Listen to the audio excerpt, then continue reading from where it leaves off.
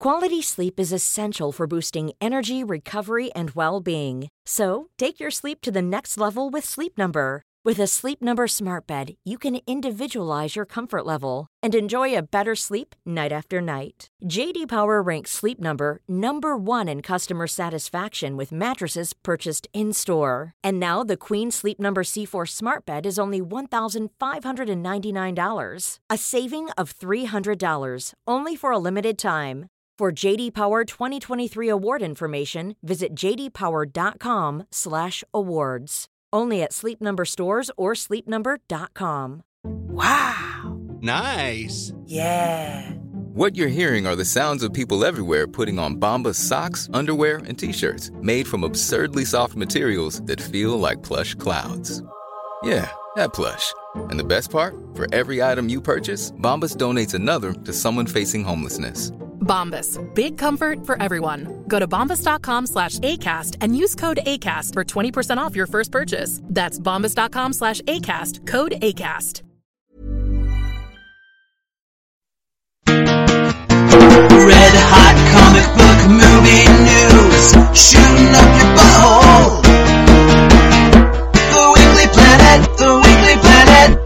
Denizens of the internet, welcome once again to another episode of the Weekly Planet, the official podcast of comicbookmovie.com. This week I am your host, Nick Mason. Regular host James, Mr. Sunday Movies, has been laid low by a plague of medieval proportions. Pleurisy? Is that what they had back in the day? Pleurisy? Heresy. I'm thinking of heresy. Heresy. I don't know what either of those things he's are. He's been drowned for hereresy. I know the Black Plague. That's probably what he has, yeah. That's the only medieval-based thing that I know. So assuming he hasn't died from that, we'll see him back next week. Well, we wish him a speedy recovery from the Black Plague. Thank you. Thank you. So look, never fear, listeners. You've heard the voice. This won't be an hour of me sitting in a room alone, tinfoil hat on, talking about how they faked the moon landings. Which they did, obviously, because you can tell from the reflections.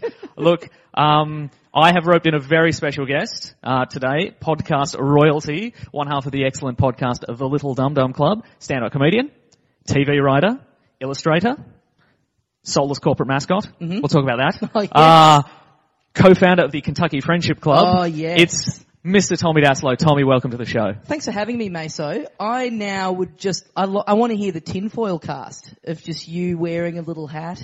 Yeah. And just, there must be like, I've never looked into this conspiracy theory podcast. Absolutely. There's got to be. See, somebody sent me an article actually just recently, and it was, this is the proof that the moon landing was faked. Oh, and I love it. It was a link to a YouTube video from like a talk show of the 90s, and Neil Armstrong is being interviewed, and it's, the host is like, so Neil, what was it like walking on the moon? And he looks really sad for a second. And then he answers the question, and people are like, that's the proof. He's been holding on to guilt for like 30, 40 years, more than half his life, because he's part of this conspiracy. He knows. Yeah, he knows. But I mean, that's not why he's sad. He's sad because other things have gone on in his life, but nobody, for 50 years, nobody's asked him anything other than what was it like. Yeah. He's like, ask me about my grandkids. Ask me about my charitable donate. Ask me about my golf swing. Ask me about anything. But you've just made me realize, like, I've never thought about this. Like, all those guys, that must be pretty constant that they get asked in the street. There's enough weirdos out there that would stop them and go, seriously though, you guys faked it, didn't you? Yeah, I reckon totally. They'd get that at least once a day. Yeah, just definitely. walking around. Just at the supermarket or whatever. Yeah. They'd get the weird look of like, I recognize that guy. Yeah. And then somebody would look down and Google it and be like, oh, it's Neil Armstrong. Here we go. Now's my moment. And How then, are so you're recognizing someone in a supermarket and then you're Googling, who is this guy that I can see in the supermarket? yeah, right no, you've now? got a glimmer of recognition, and then Google you're like, is getting really good. so good, isn't it? But yeah, that would happen a lot, and I love the thinking of that person asking. Going, They've never admitted it in an interview. Yep. It's never come out. It's been a tightly held secret. But I'm just going to ask him on the street. And maybe he'll give me a wink. Yeah, he'll give me a straight answer. Yeah, absolutely. And I'll be the guy. You'll be the hero. But you would, wouldn't you? If I was Neil or Buzz or any of those guys, I would just find Buzz, one guy. like his mates with us. We all know who I'm talking about. Yeah. If I was one of those guys, I would find just one person that asked me just once. I'd go, yeah, we faked it.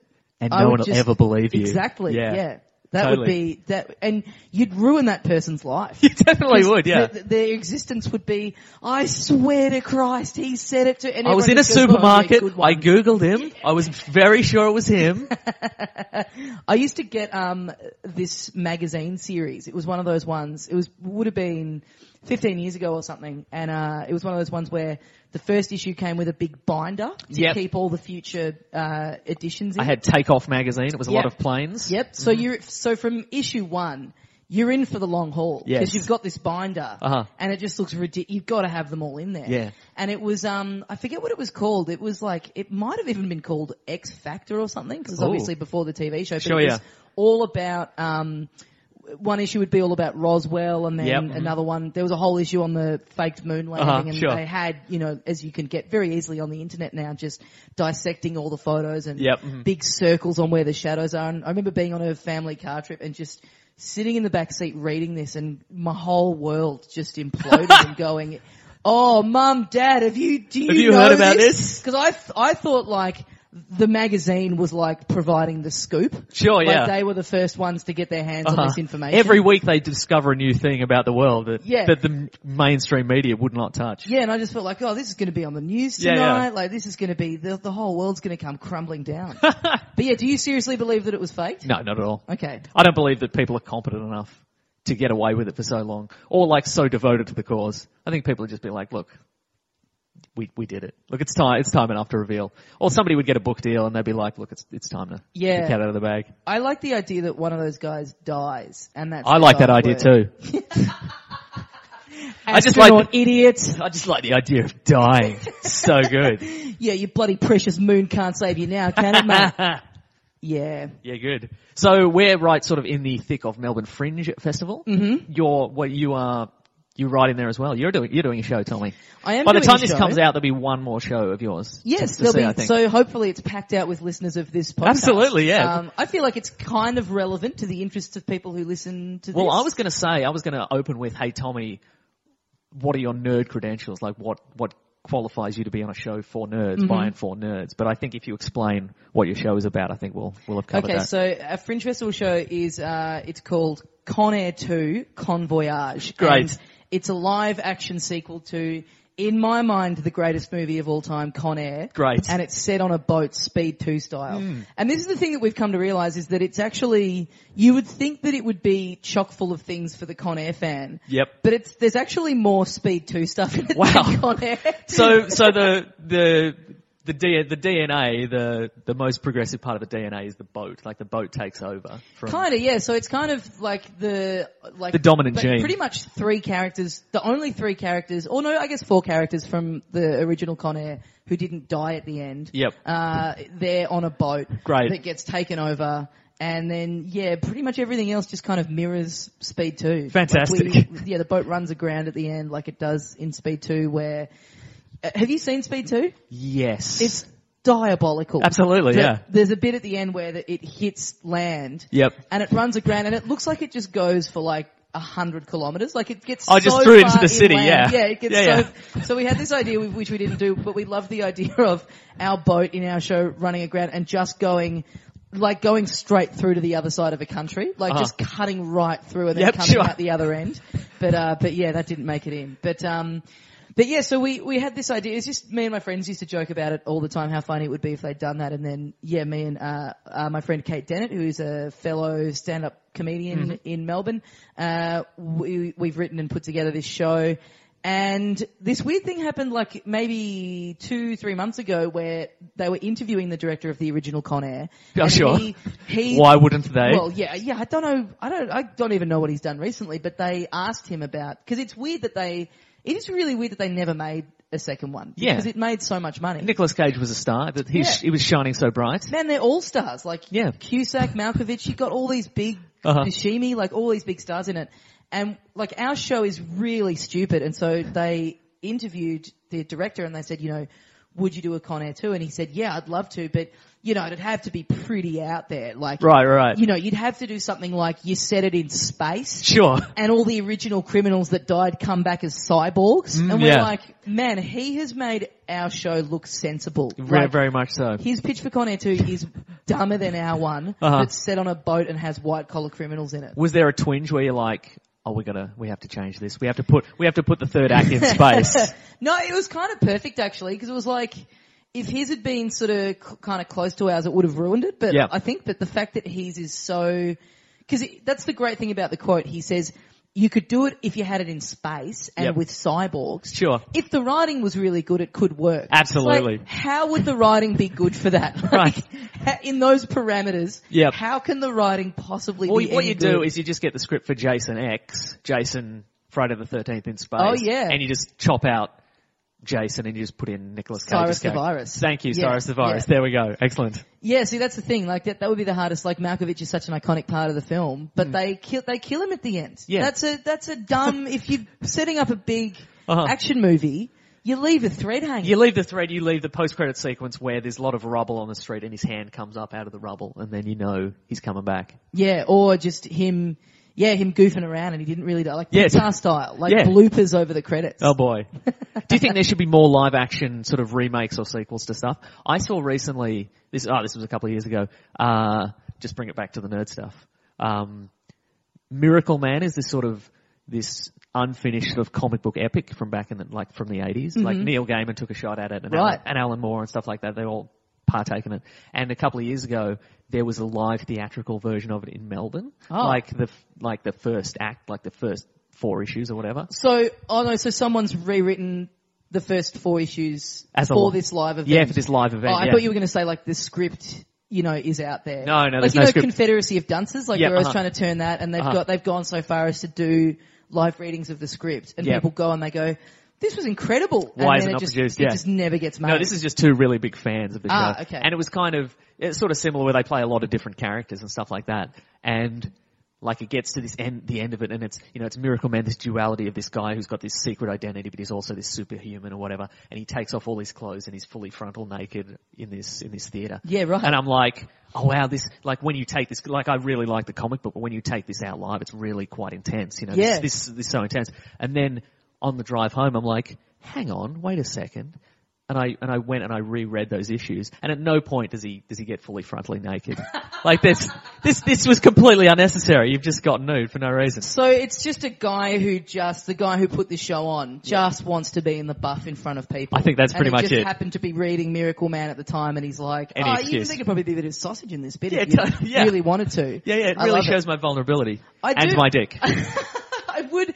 Yeah, it's funny that you say more live action things of stuff like that, because I was talking to someone and we came up with this idea that based on an idea they had that I then extrapolated on, that I love the idea of doing a thing that you'd call whatever you'd call it, masterpiece theatre or whatever, sure. and you would do every month you would do a live one-man reenactment of an actor's a film from an actor's kind of catalogue. Oh, sure. But you would pick their least popular film by far. So you do it as a live show where once a month you do. I'm trying to think of it. So you do like Mike Myers' Cat in the Hat. Or so you would go through and you would pick what's the thing that everyone tries to forget about this guy that he ever did. And I love the idea of doing that as a series and really committing to doing it real justice for Absolutely. this just garbage film. Do you think people would take it seriously though? Do you think you'd have serious theatre goers like they're really getting a lot out of this? They're really seeing some themes here. Yeah, I mean, out of the Love Guru. Maybe I should. Yeah, exactly. Maybe I should pitch it to like the Melbourne Theatre Company and try and get some big bumps for behind Melbourne it. Festival, the very vague Melbourne Festival that isn't really anything. Yeah. So nerd credentials established, Tommy. I think we've. Are all comedians nerds, just generally? Oh, it's a weird mix because it's part nerds and then part real sports fans. That's true, I guess. And sometimes operating within the same body, you know. Yeah. Which I find, which is kind of I find weird, but I guess. Yeah. Overall, are there more fans of Batman, or are there more fans of like Suarez, who I'm Ooh, assuming is some sort of soccer fan, soccer player, yeah. Soccer fan. That's He is a fan. I mean, yeah, he's a fan of you'd the hope game. so, yeah. That's the extent of my knowledge about soccer. Suarez. I honestly reckon it's like 50-50. Huh. I really think it's like half and half. Yeah. Love it. But yeah, I don't know. The term nerd has become a bit muddied. I think. It has, yeah. It's been co-opted by anyone who just wears glasses without proper lenses in them. I think it's like a nerd. Yeah. I think it's sort of the fashion industry is like we need more stuff to sell to people. So black frame glasses, t-shirts with like sometimes you'll see somebody with like a Superman I ran into a girl at a party and she was wearing a Luke Cage Power Man t-shirt and I'm like, this is my people. I'm gonna have a great old chat with her, and she had no idea what it was, and that's not her fault. Like she just saw it. She was like, this is a cool like visual image from the 70s. Well, mutual friend of ours, Carl Chandler, who do my Your podcast wife. With, my podcast wife, yes. He has a Neon Genesis Evangelion t-shirt, yes. T-shirt that I think he just bought in Thailand because he just liked the design. And so every now and then we'll do our podcast and we'll put a photo up of us, with the guests from that week. And then people just on the photo on Facebook are like, oh, Carl, you like Neon Genesis? Yeah. And then he responds in kind. Who's your favourite Eva? He responds in kind by going, no, that's for fucking nerds. And then they go, oh. I just said I really like it. Yeah. No, shoot down your fans. That's what I say. Yeah, I would say I'm a nerd in the sense of I was a real indoor kid growing up. So I didn't play sports and stuff. I preferred reading and playing video games and stuff like that, which I feel like is the true kind of criteria. And I think you do evolve. Like now, like I feel you're like on the pulse of kind of, like it evolves from being, I'm a nerd, whatever, to being like on the pulse of stuff. Like anytime you tweet about a band or something like that, I'm like, I should get into that because that's... Well, I'm a nerd for music. I don't know if that counts as the same thing, but I do, I spend a lot of my free time searching for music. Video games are another big one that I think mostly Nintendo. Oh, sure. Stuff into. And then, comics I kind of come and go from a bit. But anyway, just wanted to back that up because you said we've established your nerd credentials, which until we got further into it was just me taking people's money to perform a sequel to an action movie in front of them. I was like, I don't know if that really qualifies me as a nerd, but yeah. That's more a canny businessman. Yeah, exactly. That's pretty great. Do you want to get in the news? Let's do it. Roughly the news. This is our news segment. Okay, did you see The Expendables 3? You know what? I didn't yet. Again, so just to really backtrack on everything we've just established, I don't think I've seen a movie for a couple of months. Wow, it's been a little while since I've been to the old cinema. I'll be honest with you. A lot of the time I only go to the cinema because I'm legally forced to by this podcast. Sure. So legally, so you get an infringement notice in the mail if you don't go. Well, it's more. I feel it's sort of a gypsy curse. I've been bound to do this podcast forever. I think that's more. Yep. That's more what it is. Yep. Okay, so Gypsies, the original nerds. There we go. So the Expendables 3 did not do well at the box office. Like the domestic, like in the US, like the first one did like $100 million, the second one did $80 million, and the third one did I think $38 million. I love the thinking of, well, the second one dipped down a little bit, so let's roll the dice a third time. Yeah, exactly. So Expendables 3 also, not only did it not kill at the box office, but the Lionsgate who produced it were like, well, it's got to be piracy. Piracy has killed it, but it wasn't even, because you can track like the top piracy box office, and it didn't even make that. Right. Like it was like number 4 under Captain America 2 and Amazing Spider-Man 2 and Divergent. Right. So it wasn't even, like they didn't even crack that box office. That's wild that they can track the piracy box office. Though, yeah. That's crazy. Yeah. Yeah, I've got to be honest, I haven't seen any of the Expendables movie, and I should, because you to shouldn't. this Con Air show, I've gone and watched a lot of the old, because I'd never seen Point Break, I'd never seen Under Siege, which is kind of relevant to our interest because it is on a boat. Also relevant Under Siege 2 on a train. Yeah, well that, I didn't get round to that, which I sort of had to draw a line, because we were just mudding it by just putting too many. Exactly. We've just lifted characters straight out of Under Siege. But Under Siege is it's bizarre that it was a blockbuster because not much happens in it. For an action movie blockbuster, there's a lot of, like, Con Air is just constant explosions and shit crashing into each other. But Under Siege is just a lot of sneaking around. There's a lot of sneaking. And then there's a lot of sneaking. There's a brief amount of nudity for 15-year-olds. Yes. And then there's a knife fight. Yeah. That's pretty much. Like, I really like what it. a knife fight. Yeah, I really like it, but it's like the most boring blockbuster ever. Yeah. It's really strange. Yeah. But yeah, I love it because I found it interesting to watch because it's so long ago that Steven Seagal and Gary Busey both look really good in it. Like, Yeah, they totally. look like young dudes. Uh-huh. And then Tommy Lee Jones comes along and he even then looks like 57 years old. Yes. Like, he's always looked like an old man. Yeah, and he seemingly hasn't aged since then either. It's Yeah, bizarre. yeah. Oh no, he's aged. Like, Oh, well. Now he looks like he's 107. Oh, great. Yeah, but yeah, so Expendables 4, I reckon Expendables 4 they'll maybe do in like 20 years. Yeah, well, the rumor is the Expendables. It's going to be all female cast. Okay. Yeah. So, but anyway, So who are you bringing in? Just like, what, the Charlie's Angels? Linda Hamilton from Terminator 2 would Oh, probably yeah? go in. What's her name? Lulu from The Fifth Element. What's her face? You know, that one. Oh yeah, yeah.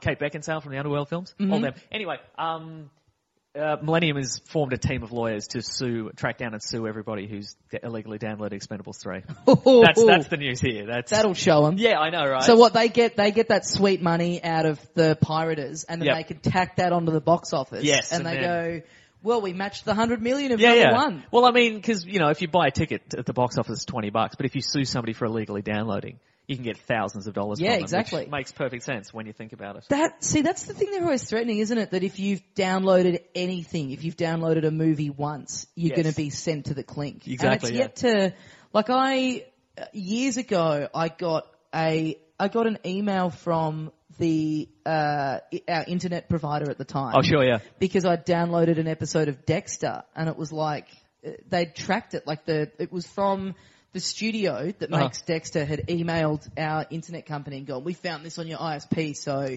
you need to take legal action on this person. And it was just that forwarded, and then the internet company basically going, yeah, don't do that again. Like, Right, they yeah. didn't care at all. Like, Exactly, why yeah. do they give a shit? Like, that's why people are paying for hundreds and hundreds of gigabytes of their service. Yeah, to what illegally else is download it stuff. for? It's not for YouTube videos of cats, so I mean, it might be. Exactly. It's such a weird kind of push and pull between Yeah, yeah. those guys where they're never gonna but until they it's such an empty threat. Like, no one takes it seriously. I kind of take it a little bit seriously. Do you really? I kind of do, yeah. Do you? So you don't? I fear the internet being cut off from my house and other do you, people do you being have that really fear mad that- at me. Yeah.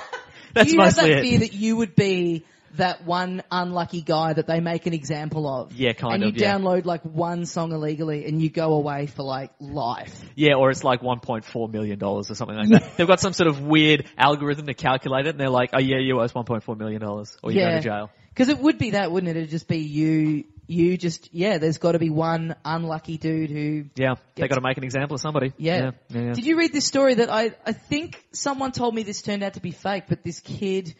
what kids do now when they play like online video games is to get people they swat back. people. They call Called up swatting. Yeah, they call up the SWAT teams and say, this guy's making a bomb at this address. Like, Yep. they find out their address, and a kid apparently did that, and he got like 25 years. He's like 16 years old or whatever. For inciting terrorism or something like that. Because they had to make an example of him. My girlfriend told me that she found out it was fake. Oh, that's disappointing. But That's ruined the magic. Thanks. Yeah, but she was going, that's a bit rough. I'm like, he called a fucking SWAT team on his guy's house. But apparently that's because, everybody's in with their headset and they're on their webcam or whatever. You can see their bedroom door behind them or whatever. Apparently it's just like, it's like a fun thing to do, to just watch them acting smug because they've beaten you in, World of Warcraft or whatever. Yeah, and then the you SWAT see... team kicks the door in. Yeah.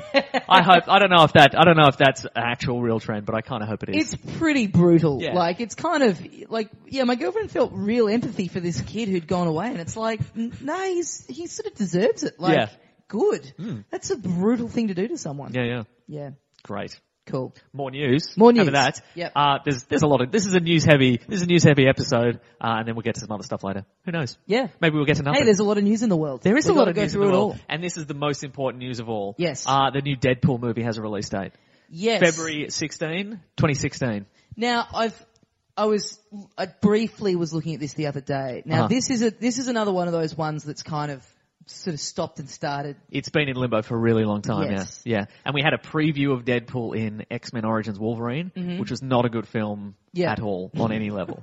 Really just, it made people mad. Because Deadpool is like an internet fan favourite character. Yeah. Because he's in on the joke that he's a comic book character and he's super violent. Yeah, I've read a He's couple of kind issues of it, and he's sort of constantly talking to you, the reader, going, Yeah. check out these ones. Yeah. Yeah. That is his catchphrase. Check out these ones. It's a good. Someone should snap that up as a catchphrase. For That's a right, character, yeah. because that's good. That's real. It's very concise. Gets to the point. Cuts to the root of what speak superhero is all about. Ones could be anything. You just want people to check Check out out these these ones. ones. That's all any of us are looking for. Is just someone to check out our ones. Check out our ones, our respective ones. So anyway, Deadpool has been a disaster. From, cinematically from beginning to end here. And people are still holding out hope. Do you want to see a Deadpool movie? You're completely indifferent. In this podcast, by the way, you're allowed to be completely indifferent to a piece of news. Sure. You don't have to display any kind of enthusiasm for any of it. You can, from this point forward, you can just be like, I just don't care. Yeah, It's fine. I just think anything that is so frequently delayed, the Yeah. odds of it being good and living up to, Chinese democracy style. Yes. It's sort of, can it be good? Like when it's Yeah. been, and you see these things where it's like stopped and started and directors have left the project and you sort of go, well, I don't know that bodes well for, there must be some reason why that's happening. Yeah, Edgar Wright, is off walking off Ant-Man. Ant-Man and you Yeah, go, well, something's going on there. Something that doesn't speak to them having a good idea of what the movie, and someone comes in and takes it over.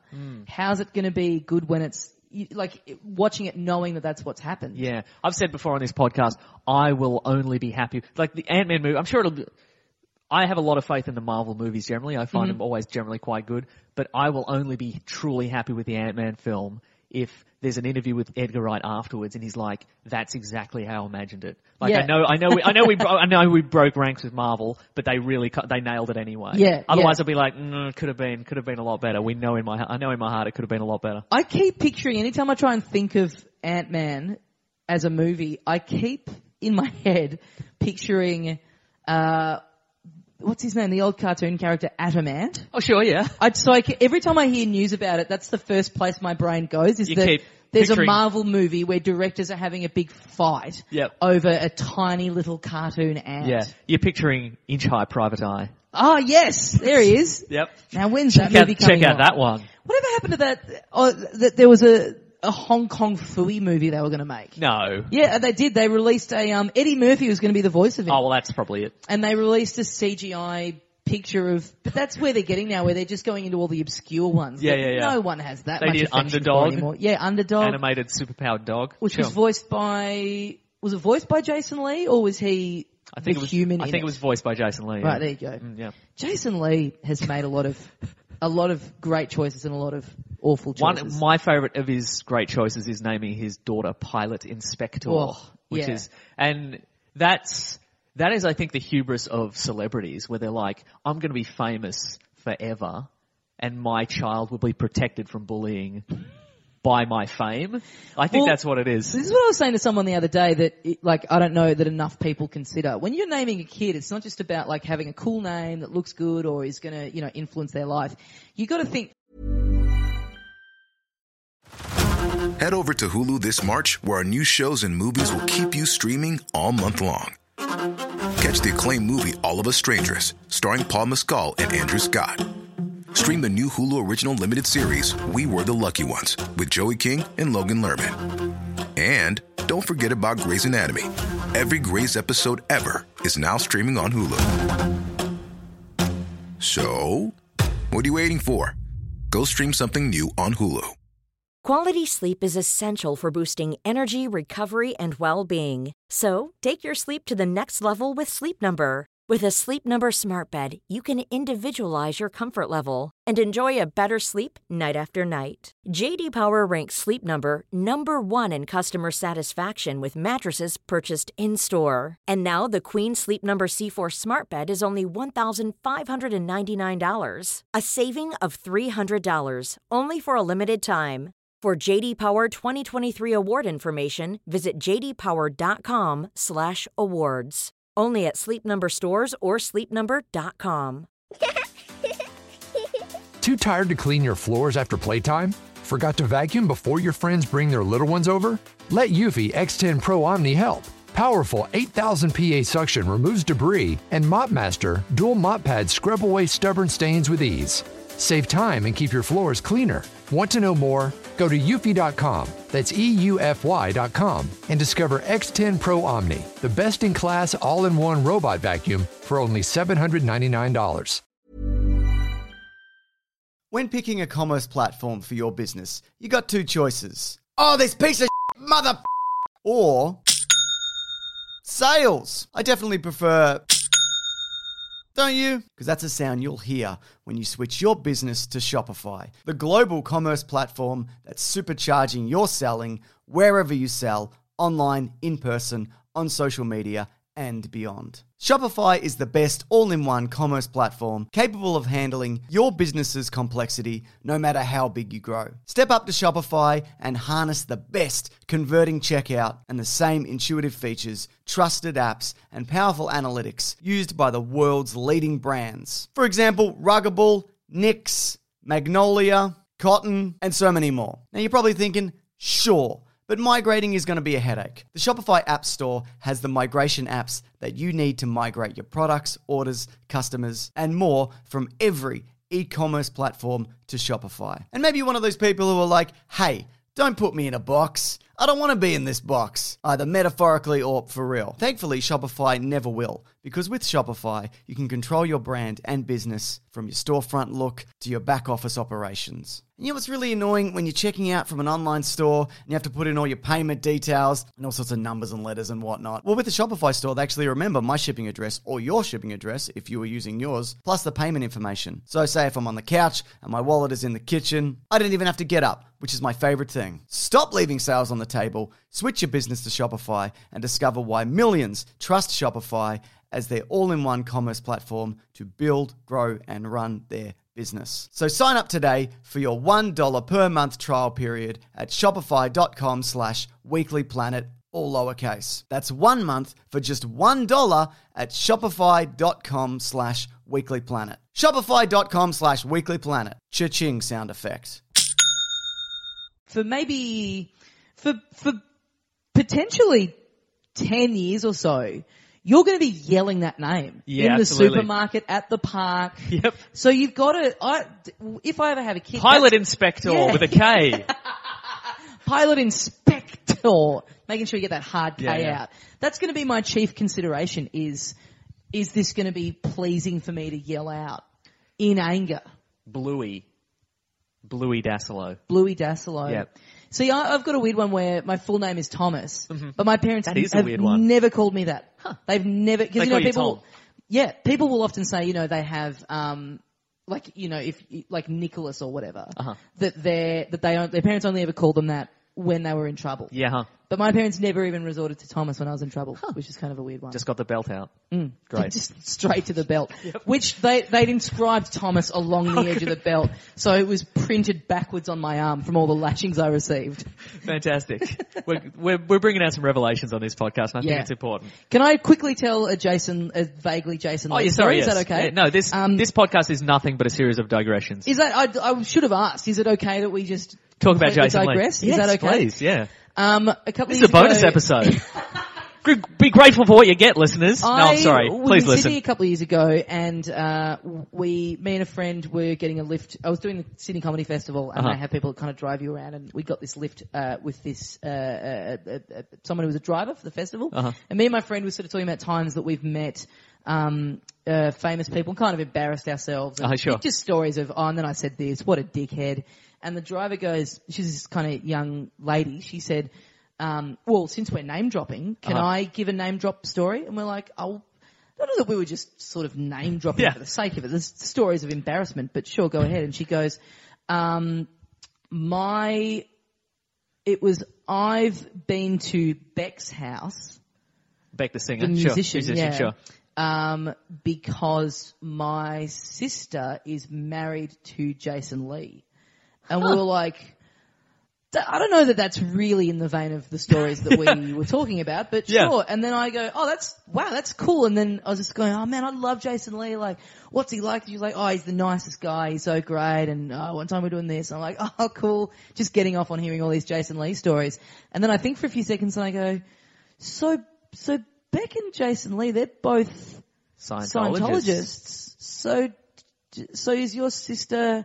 And she goes, yeah, she's a Scientologist and I am too. And I go, and it's like the only time in my life I've ever been in front of someone who's gone, I am into Scientology. All of a sudden you're in a Scientology car. Yeah. And the doors lock. Well, that's it. And so I start going, oh, it's just dickheading around. Right. Going, cause to me it's hard to, like I've never met someone who says I'm into it. So I'm going, let's go do some Dianetics or whatever. Let's go meet Xenu. Let's go on a spacecraft. And she's like, it's not a thing that you just go and do. Like I can actually take you now and go do get a test reading if you would like. Get an e-meter reading. Oh, well, yeah, just to the restaurant's fine. Yeah. But there was a point in my life where I very easily could have found myself, because I think that's enlightened. I would go in and go, what a great joke this is to pretend to be doing Dianetics, and then midway through I'd go, now this actually makes a lot of sense. They flash a strobe light in your face as soon as you enter the door and you're like, oh, I'm open to new ideas now. Yeah. It'd be great. So anyway, shout out to any Scientologist listeners Thank that you you. have. Email in, please. Yeah. We'll be excited for that. Anyway, Deadpool, blah, blah. Yeah. It's got a release date. That's fine. Yep. Are you excited for it? Yes, but I think they're going to have to walk a fine line between it being like a good, genuine action film and being like, oh, we're all in on this joke and it's kind of a funny, everything's going to be a nod and a wink. There's some test footage that was released recently and it looks really good. I saw that, yeah. Who's playing him? Well, there's no confirmation yet, but since it was Ryan Reynolds in the previous one, 99% of people are hoping for that. But he's tweeted that, isn't it great that, social media and blah, blah, blah can get all this excitement going and, I think, could there be a better choice than Ryan Reynolds? He would be good, yeah. He would be good. He sort of lost his celebrity shine though a little bit. Like his star isn't on the rise anymore. I would love to see him do, like, I don't know if this is an unpopular opinion, but I'm sure if I watched it now, I'd probably hate it. But back in the day, I used to really love Two Guys, a Girl and a Pizza Place. Yeah, me too. I thought it was a really good show. I thought he was really funny in that. If we're admitting things. Yeah, and he doesn't really do much, like, comedy stuff anymore. Yeah. So I think he'd be a good choice if he was in that sort of mode. Yeah. And if they brought in the other two from Two Guys, a Girl and a Pizza Definitely Place. those two, sure, yeah. Was it Pete and Berg? It was Berg, yeah. Berg. Yeah. Was Berg Ryan Reynolds or was he... I think Berg was Ryan Reynolds. Yeah. Yes, And the girl was Pizza Place. Yeah, if they they just should set Deadpool in a pizza place. I think so, yeah. They should make it What they should do is they should just package together a series of episodes of Two Guys and a Girl in a Pizza Place and release them cinematically, Or they should have the Two Guys, a Girl in a Pizza Place reunion within Deadpool. Like how they did that season of Curb Your Enthusiasm where they did the Seinfeld reunion. Yeah, definitely. That would be real. It's really gonna, And again, that's in the spirit of Deadpool. Yes. That wouldn't look out People of will be place. like, oh, this is so self-referential. He's got us. This is next How level. far up their own asses could they get? That would be so good. Okay, Ghostbusters news. Ghostbusters 3. Here's another film that's been in limbo for decades at this point. So yeah, I mean, people don't really want it to happen. Give up. Bill Murray doesn't want it to happen. Harold Ramis died. Yeah. Because he didn't want to be in it. That's pretty much the reason.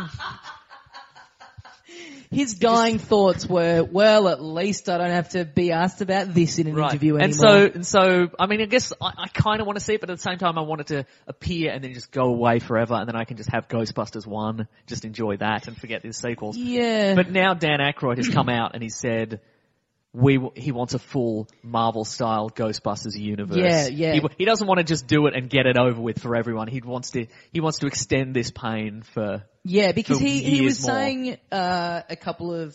No, the story before that was that there was going to be an all-female That's right, yeah. version of it. Yep. And so he wants it to be... Yeah, I mean, to be honest, I'd never seen Ghostbusters until about a year ago. It just escaped me growing up. So I don't have No judgments here. Yeah, I'm not the guy who's like, oh my god, you haven't seen... Right, it's not, it's fine. So I don't have that, I don't really have strong feelings either way towards it happening or not happening. I can't see how it would be great. I can't see, Yes. I think at best it would just be like fine. Yeah. Like it was very much a formative part of my childhood, I think. Yeah. Like I remember we got a VCR at our house And I was so excited. I'm like, let's get Ghostbusters. Let's go. I'm going to get Ghostbusters tonight. It's at the video shop. I'm going to get it Ghostbusters. And then I took it home, and then I realized that Ghostbusters was on TV that night. And that's why the idea was in my head. Yeah, right. Yeah. Right. So it's weird. It's weird. It was very weird watching it this far removed from it. Right. Because, you know, comedy of every genre of film dates very badly. Definitely. And if you're watching that in a 2014 mindset, there is not a lot of laughs in that movie, I have to say. I was going to say, and I think maybe it's because I saw it so young, it still feels, like I've seen it quite recently, it still feels funny to me. And like the special effects don't seem wildly dated, like they're not great, but they figured out their limitations and they're like, we won't go over the top with this. Well, the last 20 minutes, I really liked it because I like comedy films that are sort of have a bit of action in them. Yep. Like, and the end of that is just full on. Yeah, just really intense and no jokes really happening. Yep. Like I kind of like those movies where the characters are all kind of dumb and there's a lot of jokes early on in the setup and then the back end is just real commitment to just, you know, full on action. Have you seen, I think I mentioned this in the podcast before, there's a film called Operation Endgame and it's got like Zach Galifianakis and Rob Corddry and Adam Scott. Oh, right. It's like an all-star cast of like comedians. Jeffrey Tambell's in it. Yeah, right. And it's like a spy movie set in like an underground like spy headquarters, and it starts out as like exactly like that. It's like a wacky, fun kind of like it's all jokes and banter, and these guys hate each other because they're in opposing spy teams or whatever. Mm-hmm. And at the end, like the last act is like this grueling, brutal horror film where everybody gets murdered. Oh wow! Is it good? It's a weird change in tone. I'd say watch it if you haven't. I'd love to start a review podcast and I just have that sound that you made just then.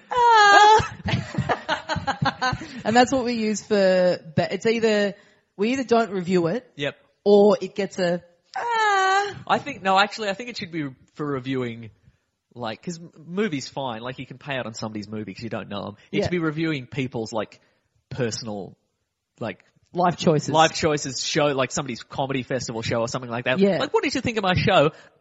Yeah. Or what? Yeah. Or someone. What do you think of their new haircut? So Dan Aykroyd has said, look, what does Pixar and Star Wars mean to Disney? Like that's he wants it to be a whole thing. He said, okay, not just in a movie or another TV show, but what's the totality of it? The whole mythology from the beginning of their lives, the end of their lives. Yeah. Ghostbusters at 9 years old, Ghostbusters in high school. I love that he's proposing this now. It's like, mate, one of you's already dead. Yeah. But also, what I don't get about his comment is, how is he proposing to do this? How is he envisioning this universe, like the Marvel universe and Disney? Like, you're talking about things that have been... They've established. For decades and decades right. and have continued to do stuff. Like, they haven't made a Ghostbusters thing in like like, you can't just decide, like, what is he proposing all at once? They bring out a TV series of them as kids and then a new movie that like... Ghostbusters Babies, sure, yeah. Ghostbusters Babies would be great. But yeah, I just don't quite get how he sees that working. I think he's had a lot of really grand plans. Like if you've seen, there's an original outline for Ghostbusters and it's like they travel through parallel dimensions. Oh wow. And it's a lot, you know how in Ghostbusters, you know, there's a lot of, you know, kind of little vague references to like, you know, Tobin's spirit guide and all these alternate, you know, these, you know, historical mythological figures and blah, blah, and they're never really elaborated on. In the original, they are very much elaborated on. Like right. it is a whole mythology and a whole multiverse right, kind of thing. Right, so they have this whole idea from way So back. I think when he says, look, the beginning of their lives, the end of their lives, I kind of feel he's mapped it out in his head already. Can I tell this quickly? When a couple of years ago, me and Carl, who I mentioned before, who I do my podcast, my wife, yes, my wife, I've been waiting for one of those. We've done 50 episodes and I haven't had one of those, so... Where does Borat sit on the scale of nerd propaganda? We went to LA to do some podcasts and we were doing a live one at Meltdown Comics, and a friend of ours who we were catching up with, who we knew because she'd lived in Melbourne for a little bit. We were catching up with her, and at the time she had a job at Ivan Reitman's production company. Oh, sure. And so she was telling us stuff about, like, you know, Dan Aykroyd would call up and you've got him on the phone, and you know, it's just that thing where coming from the other side of the world, it's like even just putting Dan Aykroyd on hold on a call is like, whoa, you got to do that. And so she told us. Did you ask him about Crystal Head vodka? Oh God. She told us this little tidbit about Ghostbusters 3 at the time. And we were like, oh, and she's like, but you can't, like, I could lose my job if people find out. That's But she's lost her job since. So that's fine. So anyway, she tells us that, and then she was fired for gross negligence. Yeah. Harold Ramis was killed on her watch. We were wearing a wire. Yeah. Reitman had put us in a van and mic'd us up to try and test the loyalty of his employees. But no, not far off, because then the next night we did this live podcast and she came along and we're on stage and Carl just starts going, yeah, anyway, everyone, guess what we found out about Ghostbusters 3 yesterday? And we can just see her up the back of the room going, no! My livelihood. I came halfway around the world and now that I'm done. And she doesn't work there anymore. Great. I don't know if it's directly because of us, but I don't think that would have helped. But yeah, there you go. I think you're directly involved, yeah. We can't be trusted, so don't tell us any tidbits. Okay, good. Don't send the Deadpool test footage to us. You'll leak it all over the place. We'll play it on our podcast. Yeah. All right, casting news. This isn't particularly interesting casting news, but I'm throwing it out anyway. Yep. Tom Hiddleston is going to be in Skull Island, which is the King Kong prequel. Oh. Have you ever seen a good prequel? Ooh, that's a very good question. Thank you. I'm all about good questions. I don't know if this counts, but I thought X-Men First Class. Okay, there we go. Was really good. That is in fact the exception that proves the rule. Yeah, I'm sorry. I think that one was good. Yep. I'm sure there are a couple other ones out there, but yeah, I thought that one was really, really good. Right, I don't know who that guy is though. Oh, he is Loki in the Avengers. Ah, okay. Yeah, okay. And he's playing what? Some sort of British adventurer, one would assume. Mm-hmm. So the King Kong. So what happens? Is this based on? Is there like Is this a thing that they're sort of that exists already? No, there is no. I don't think there's an official. I don't think it's based on a comic book or anything like this. I think this is Hollywood going crazy. This is Hollywood deciding. We need to see. So I don't get how this is meant to work because. So it's just someone going to find King Kong. Well, Scott, no, this is pre King Kong. They don't know he's there. Oh. This is Skull Island. It's got King Kongs. It's got dinosaurs. It's got big serpent things. Right. Yeah. Right. Gonna be great, right? You're excited? I remember quite liking the King Kong movie. Huh. I went Jack with friends Black. who all hated it. Uh-huh. And I have to admit I haven't seen it since, but I remember being quite pro it. I liked it. Yeah. You didn't like it? I think I switched it off halfway through. Yeah, okay. It's not, I mean, it's one of those ones that you never, like it never comes up now. It's never on TV. Uh-huh. It's like we all just decided. And it was such a big event when it came out, but. Yeah. But you don't see the monkey for like 45 minutes? That's fine. All right, fine. Good. It's fine. God. Because when you get it, it's giant. I invited you on this podcast in the hope that we'd have some sort of King Kong solidarity here in hating the film. This is what it's been leading up to, me hating the film King Kong. Well, we've had this conversation literally 20 times in our friendship off mic, so I don't know what would have led you to believe that. Sorry, I'm so sorry. But no, I think that sounds cool. I didn't know that was happening, but that sounds, I'm into that. This is Hollywood running wild. I don't know if I trust Hollywood to not. I mean, if you have an can't original make idea. something with the name Skull Island Right. good, just kill yourself. Thank you. That's honestly, Yeah. it's all there. I had something else to say about King Kong prequels, but I can't remember what it is, so we're just going to move on. And if I think of it, I'm just going to jump in with it. Yeah, just jimmy in with it. Let's do it. This isn't really comic book movie based, but I thought it was interesting. Leslie Mann is going to be in a new Vacation movie. They're doing a Vacation sequel, not a reboot, but she's going to be one of the kids all grown up. It's her and Ed Helms. I find it odd when they reboot a comedy. Yes. It just kind of seems like a weird thing to redo. Uh-huh. Like I kind of think with with superhero movies or whatever, there's kind of, there's a lot of scope to play around with. There's sort of like, how can you reinterpret the costume? Uh-huh. Like when there's a bit of mythology to it that we all sort of know, it's like, how are you going to deal with that? Whereas with a comedy, it's like, you're just coming up with new jokes. Why not just like make it, why not make it based on that, but just make it a new thing? People don't believe in new properties in Hollywood anymore. Well, yeah, I guess it's very naive of me to say that, but also, yeah, I don't know. It's a weird You're like a babe in the woods. You're so naive. Does that brand like the Vacation brand? Is that selling tickets? Do you think? I don't know. I think maybe it's a case of 21 Jump Street. Yeah, made a big, and that wasn't a comedy, but that's made a big splash. 22 Jump Street also hit. But that was kind of a different one where that's a comedy film that's based on a TV series. It was a TV series, wasn't it? Yes. That was sort of more action based. Yeah. That they then made a comedy movie out of. I don't know. Again, I have to be honest. I've never seen any of the vacation movies. Huh. It's just me admitting to stuff that I don't know about. No, that's fine. Yeah. No, I've never seen. Normally, any. I'm on the other side of this. Mm-hmm. Like the actual host, the real guy, will say, "Hey, how about this?" And I'm like, "I haven't seen it, and I don't care, and I would never will." And you get and to I know hate how you. it feels to be on the other side. I know, right? Yeah. Hey, set photos of the Batmobile. Are you excited? You have to be. Like, I'm putting my foot down. You have to be excited for Batman v Superman: Dawn of Justice. You'll change your mind when you see the Batmobile. There it is. Oh, there it is. So what's that? Is that? So that's the actual one? That's the actual one. It kind of looks like a little... It looks like a little model, doesn't it? Yeah. It doesn't look like a real street. There you go, yeah. Okay. There's some video of it. It's got a backing up beeper. There's some, like, somebody was in a high-rise building and they've taken some, like, sneaky, like, video of it. And it's backing up on set and it's like, beep, beep. I remember when there was footage of, one of the final fight scenes from Dark Knight Rises that someone had just filmed in the street. And you realise those bits without the production of the music and the sound effects.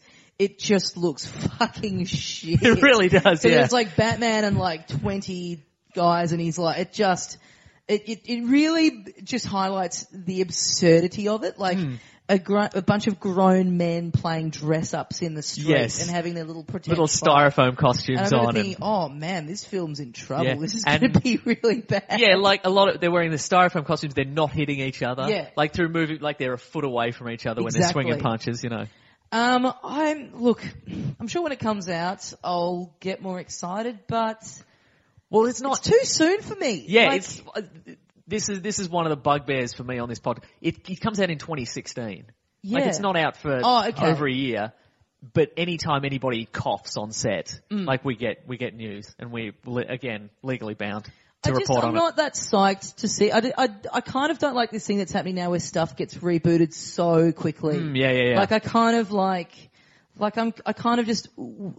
am happy to live with that last trilogy of Batman movies, which is so good. Yep. I'm happy to just kind of live with that for a bit and give it like 10 years or something before you want to dip into that world again. I'm not a huge, like I really enjoy the performances in those Batman trilogy. I think they're good films. I don't love them necessarily, but I was really affected by Bruce Wayne getting a happy ending in the last one. Yeah, in the last one. Like he gets to go away with, Selena Kyle and why is that not, why do you not like that? A lot of people think it's, no, I like that. You do like it? Yeah, it? I really enjoyed that. Oh, okay. But people on the internet are mad about it. So when you said you were really affected by it, you were like, in a positive way. Tears of joy. Yeah, a little bit, yeah. Good on you, Batman. His eternal struggle. He's finally, you deserve happiness. You deserve a little Italian villa holiday. Oh, there's a light at the end of the tunnel for all of us. It's like you were there. Yeah. Anyway, the Batmobile. What do you think? It looks cool. It's got machine guns on the front. People are upset about that, but there's a long history of Batman especially movie Batman just kills a lot of people and gets away with it. It's funny how people get upset about those kinds of things where because it doesn't honor the source material, which is just something that one person decided that was probably how on it's a going whim to be. to just draw that on there, and it's no, that's not how it's meant to be. It's like, this isn't some grand sort of, wide stretching plan. Yeah, I mean, ultimately Batman was, hey, let's have a guy running around beating up criminals. Hey, let's give him little ears and make him a bat. Let's give him little ears. Yeah, check out these ones. And there he is. I like how they called him, he's often referred to as the world's greatest detective. Sherlock Holmes. Thank you. How's he feeling? Yeah, I know, right? But that is weird. It's like the world's greatest detective. It's like he's I don't know. Well, see, the detecting kind of falls below the radar in the films, especially. I think there's more detecting in the comic books, but that's famously in The Dark Knight, there's a scene where he gets a fingerprint off a crushed bullet by pulling like fragments of a bullet out of a wall, and then he shoots a machine gun at the. Have you seen? You know that scene?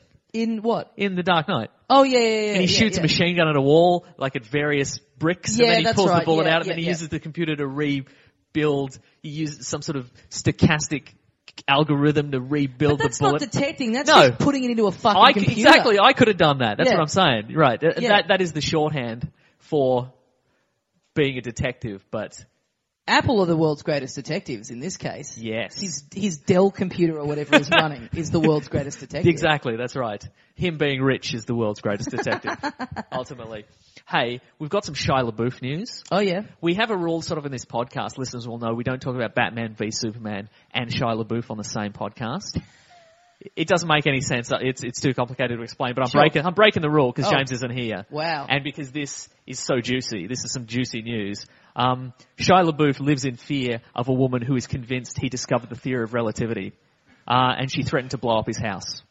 Okay, This is recent. This is because Shia LaBeouf was in the news quite a lot a while back because he plagiarized a comic book story for his short film. The great Daniel Clowes. Daniel Clowes. Yeah, yeah. I never know how to pronounce his name. And then he apologized for that, but that apology was also plagiarized, and then it sort of looped around and around and around, and he went insane. I really didn't like that when that annoyed it angered me a lot to start with, and then his apologies where he was obviously copying things and people go, oh no, he's doing a bit. It's like, right. No. He still did this original thing where he put this short film out and won awards for it. Yeah. That he ripped off this amazing cartoonist with no crediting. Mm-hmm.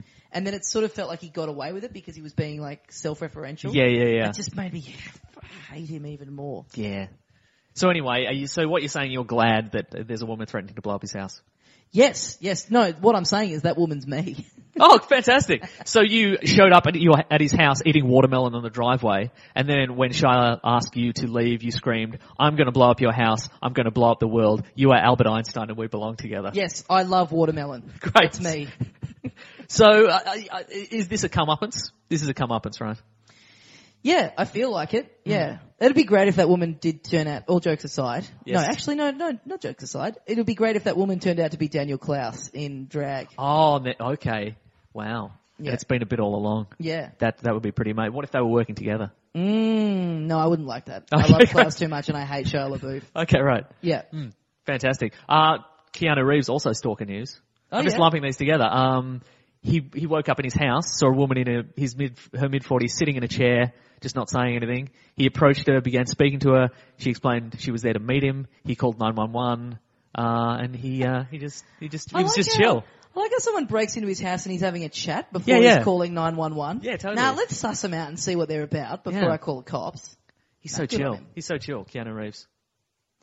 You would though, if you that it kind of blows me away. Like in Hollywood, how you can buy maps to stars' homes. Like that's and I've done it. I've gone on a stars' homes tour, but it's full on that's just out there. Did you see any celebrities when you did that? No. I thought it'd be kind of a cool, dumb thing to do, and it's shit house because all of them are just really high fences, so you can't see anything. There was one, I think, Stallone's house is there's no fencing. You just walk up to the door and knock on it, which I found quite cool. And we went. He's past. just like us. Celebrities are just like us in many ways. No, I have a fence, so he's nothing like me. Wow. He's a peasant by comparison to it made old me Tommy feel really Dassalo. bad. I was like, I've got a fence at home. I thought I was kind of a bit like Stallone, but I've got nothing in common with You him. thought you were a man of the people, but you're a cultural elite. Yeah, I lock myself away. I don't want any 40-year-old women in my bedroom at night trying to meet me. Absolutely. Hey, this is a cultural thing that happened this week, and that's what we're all about, culture, arguably. We've all got U2 on our phone now. Have you listened to the album? I haven't. What I have listened to is a podcast that I really like called You Talking U2 to Me. I'll share it with Adam Scott and Scott Auckman. Sure. Which is great. Regardless of your feelings of U2, I'd recommend everyone listen to it because it's very, very funny. It's two guys who are very into U2, and they... Ironically or not? Non-ironically. Huh. So, but they're just very funny together, and they just do a lot of dicking around where they don't, they don't talk about U2 for extended periods of time, but they go through each album track by track, and they reached the end of U2's current discography a couple of months ago, and then now that this new one's gone up, they've done it. They've gone and done an episode of this album, and it's what I like about it is that they're really into it, even though the press has kind of universally panned it, except for Rolling Stone, they gave it 5 stars. Of course they did. Which is absurd. That kind of discredits your whole star rating It idea. does. If Well, you're going to give that 5 stars. The Rolling Stone they never give anything less than 3 stars. Yeah. I've never seen it. So Yeah. they're dead to me. Yeah. That's what I'm saying. So I haven't listened to it, but I've listened to that episode where they play sure, yeah. clips of the tracks and talk over it, and I feel like that's enough for Yeah. me. Have you listened to it? No, I will get to it. I feel It's interesting. The response to it is really fascinating. profoundly negative. Yeah, People but people getting angry about it being in their library without them. Like I think it's kind of cool that they can do that. Yeah, That's able to happen. Mm-hmm. I understand people not wanting to listen to it, and then they've had to bring out that thing where you can get rid of it. An app to delete it, sure, yeah. How to get rid of it, which is a little bit insane. And I was talking to a friend about it, and he's like, yeah, it's fair enough that people are angry because people organise their libraries and people like to have people. It's like, just delete. Who cares? Yeah, Just exactly. Delete it. Yeah, It's not a big deal. I have to wonder because people, regardless of what people think of YouTube, people seem to be angry about the fact that Apple were just able to put it on their phone this without in their libraries without them having any say on it. And I have to wonder if it was a band that were maybe a little bit cooler or a little bit more relevant than U2. Like, still they'd have to be a big band, but would people care as much?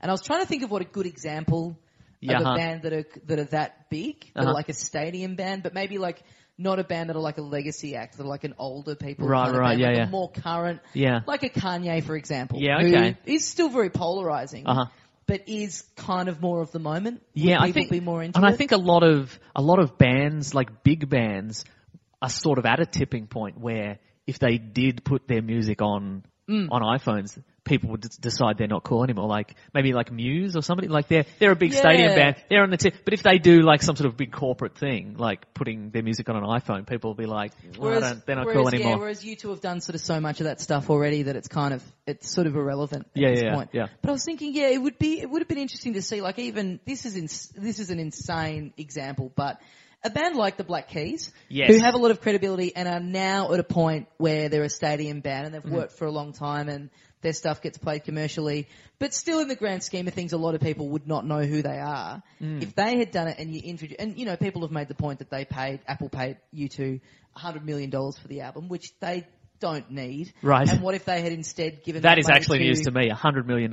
I think it's $100 million. Wow. Yeah. It was a lot of money because this is the thing. Everyone got it for free, and Bono in the past has been quite vocal about not giving music away for free and how it's ruining everything. So they've made a big point of saying, we didn't do this for free. Right. We got paid to do it. And then they made the choice to give it to you for free. Yeah, okay. But yeah, people have said, which I think is quite right, like what if they'd just given all that money to a bunch of smaller bands to record an album and release that, and given everyone that, and maybe introduce people to something that they might end up quite liking, instead of you either hate U2 and you're not going to listen to this, or you're going to listen to it and go, no, I was right, they're still fucked. Yeah. Or you like them and you would have paid money for the album anyway. So it doesn't really alter anything in any way. It's not like it erased some other stuff from your phone. It should have, though. Yeah. That would have been something great. at random. That would have been great if they'd gone through and they'd picked and they'd gone, nah, you don't need this Jamiroquai album. Out she goes. In comes U2. That would have been great. Or maybe not even another album, just 100 meg of random data. Just on your phone, like personal notes, photos. Yeah. Whatever you put on the cloud. A few phone numbers that are in your phone, a few contacts. Totally. They definitely. should just do that with your phone. They should just add contacts in there of just random Bonos. people. Well, no, it's done completely at random. Yeah. But hey, there's the chance that you might get Bono. Brad Pitt might show up in your phone. Oh my goodness. But he's now, on the cloud. But now Mum's not in there anymore. Ah, it's alright. But that's a fair trade-off. I can always call Dad. You can go round to Bono's for dinner. Yeah. I can always call Dad. So you too. I think because Apple used to be like, they'd have ads for their iPods or whatever, and they'd have like a cool indie band playing over the top kind of thing. Well, I remember a lot of bands, when I was in high school, a lot of bands kind of got big from having their song featured in an Apple ad. Yeah. But you too kind of had a link with Apple very early on when How to Dismantle an Atomic Bomb came out. Yep, They had that special U2 iPod that was black Oh, and yes. red. And that, again, back then, that was almost kind of the last shred of their credibility, because they had that album that had Vertigo on it that was very popular when it came out. And then, yes, since then, so it's funny to think back, like, they kind of did this thing with Apple that was the equivalent of what's happened with this Songs of Innocence album back for its time, because you could buy a U2 iPod that came with the album preloaded, which was kind of the equivalent. And it seemed like people at the time were like, oh, that's kind of a big corporate move, but they're a kind of, I guess, a cool band that are on the radio a lot, and now everyone's just like, we're done. We're these done with old your stunts. Yeah. We're done with you being on the vanguard of music technology, you two. Yeah, well, music that's it. distribution. Yeah. Yeah. I We're should- done with I you being should the listen to Jesus it. of music distribution. People hating it makes me want to listen to it, because I kind of, I like to be contrary. Like, the more people on Facebook go, no, this is shit, I want to go, yeah, well, guess what, guys? I'm going to I'm going to listen to it. I'm going to love it. That's right. How bad could it be? I'll show you all. Yeah. Okay, last bit of news. Yes. Okay, so the season 26 of The Simpsons is coming up September 28th. This has been preceded by on FXX, which used to be Fox Soccer in the US. They did a marathon. The marathon, yeah. 552 episodes. I follow a lot of Simpsons writers on Twitter, and it was, when it was on, it was great, because they were all just throwing out a lot of trivia, like they were all kind of live tweeting along with it and throwing out trivia and like rough sketches and stuff and stories about the episodes. It was incredible. But with the time difference, like I was sitting up at night a couple of times just watching 4 of them, and they'd go back and forth and go, oh, I remember that day and da-da-da. It was really cool. Yeah. And they also had that thing at the Hollywood Bowl. I was just going to mention the Hollywood Bowl there. Incredible. For those who missed it, and you can find heaps of clips on YouTube because it was very popular and people, got their phones out. And they must be releasing it. They must as a DVD. You'd hope release so. it Yeah. At some point. Yeah. This is the one time I think I'm in favour of people recording at a gig. Yeah. Because it was, it was called Simpsons Take the Bowl, and it was kind of lots of iconic songs and music from The Simpsons played by the Hollywood Bowl Orchestra, and with guest stars. So we had, probably the highlight would have been Conan O'Brien singing the Monorail song, which is the song he wrote, the episode he wrote, one of the episodes he wrote for The Simpsons. Probably the most famous episode. Yeah, he definitely. Wrote, I guess. Yeah. And it's amazing. And Weird Al did something. Yep. I can't remember who else, but yeah, there were a lot of big, and the videos look incredible because they've got, like, around the kind of edge of the bowl, they had like a projection on there of, like, that would change. The episodes, like the songs from the episode. Yeah. Oh man, it looked so good. It was when it got announced, it was one of the handful of things that I've actually considered going over to America. Oh wow, okay. That, and when LCD Sound System did their last ever concert at Madison Square Garden, I genuinely considered cancelling my comedy festival. Wow. To go and watch that. But then I remembered I had no money, so I didn't do it. So season 26, and season 26 is, they're doing a lot of crossovers stuff this year. Yeah. There's going to be you're talking about the Simpsons writers on Twitter were going back and forth and bantering. At what point did the banter stop? Like, at what season? Yeah, well, because apparently the ratings, like, they just kept climbing. Which I think is weird, because surely it would have dropped off after about season 12, maybe? Yeah, but that's the thing about The Simpsons overall. It still rates. Like, even though people quite universally who have been into the show for a long time say, oh, it's not as good as it was, it still gets big numbers. It's still rating well enough to be on the air. So I think, I don't know if that's an opinion that's really shared by Johnny Public. Yeah, the people have told me that I trust to some degree that some of the later episodes, the current episodes, are quite good. I caught one recently, a new one recently, and it wasn't bad. It was a new one where they did a bit of going into the future. Oh, sure, yeah. And I was just watching that, and I was like, how cool would it be if this show just now became, like, every episode was set in the future, right? But like it's turned out a different way. Oh, okay, like, sure. They could legitimately now, like, this show has been on for so long, and we all know the characters so well, that they could feasibly just turn it into, now that Futurama's off the air, they should just turn it into The Simpsons does Futurama. Yeah. Just hundreds of potential parallel futures. Yeah. Because I love how they do it. You know, when they did the Lisa's wedding one, which was the first cut into the future they did. And there's one where Lisa's the president. Yes. That's also a parallel future. And it's like, oh, there's flying cars now. And it's like, guys, this is like 5 years in the future. Yeah. But it's funny that when you This think is the in year real 2000. time, we've eclipsed that Lisa's wedding episode where it was like heads in jars and all that sort of shit. The Lego episode I thought was very funny. Oh, yeah. I liked that a lot. But yeah, so this season...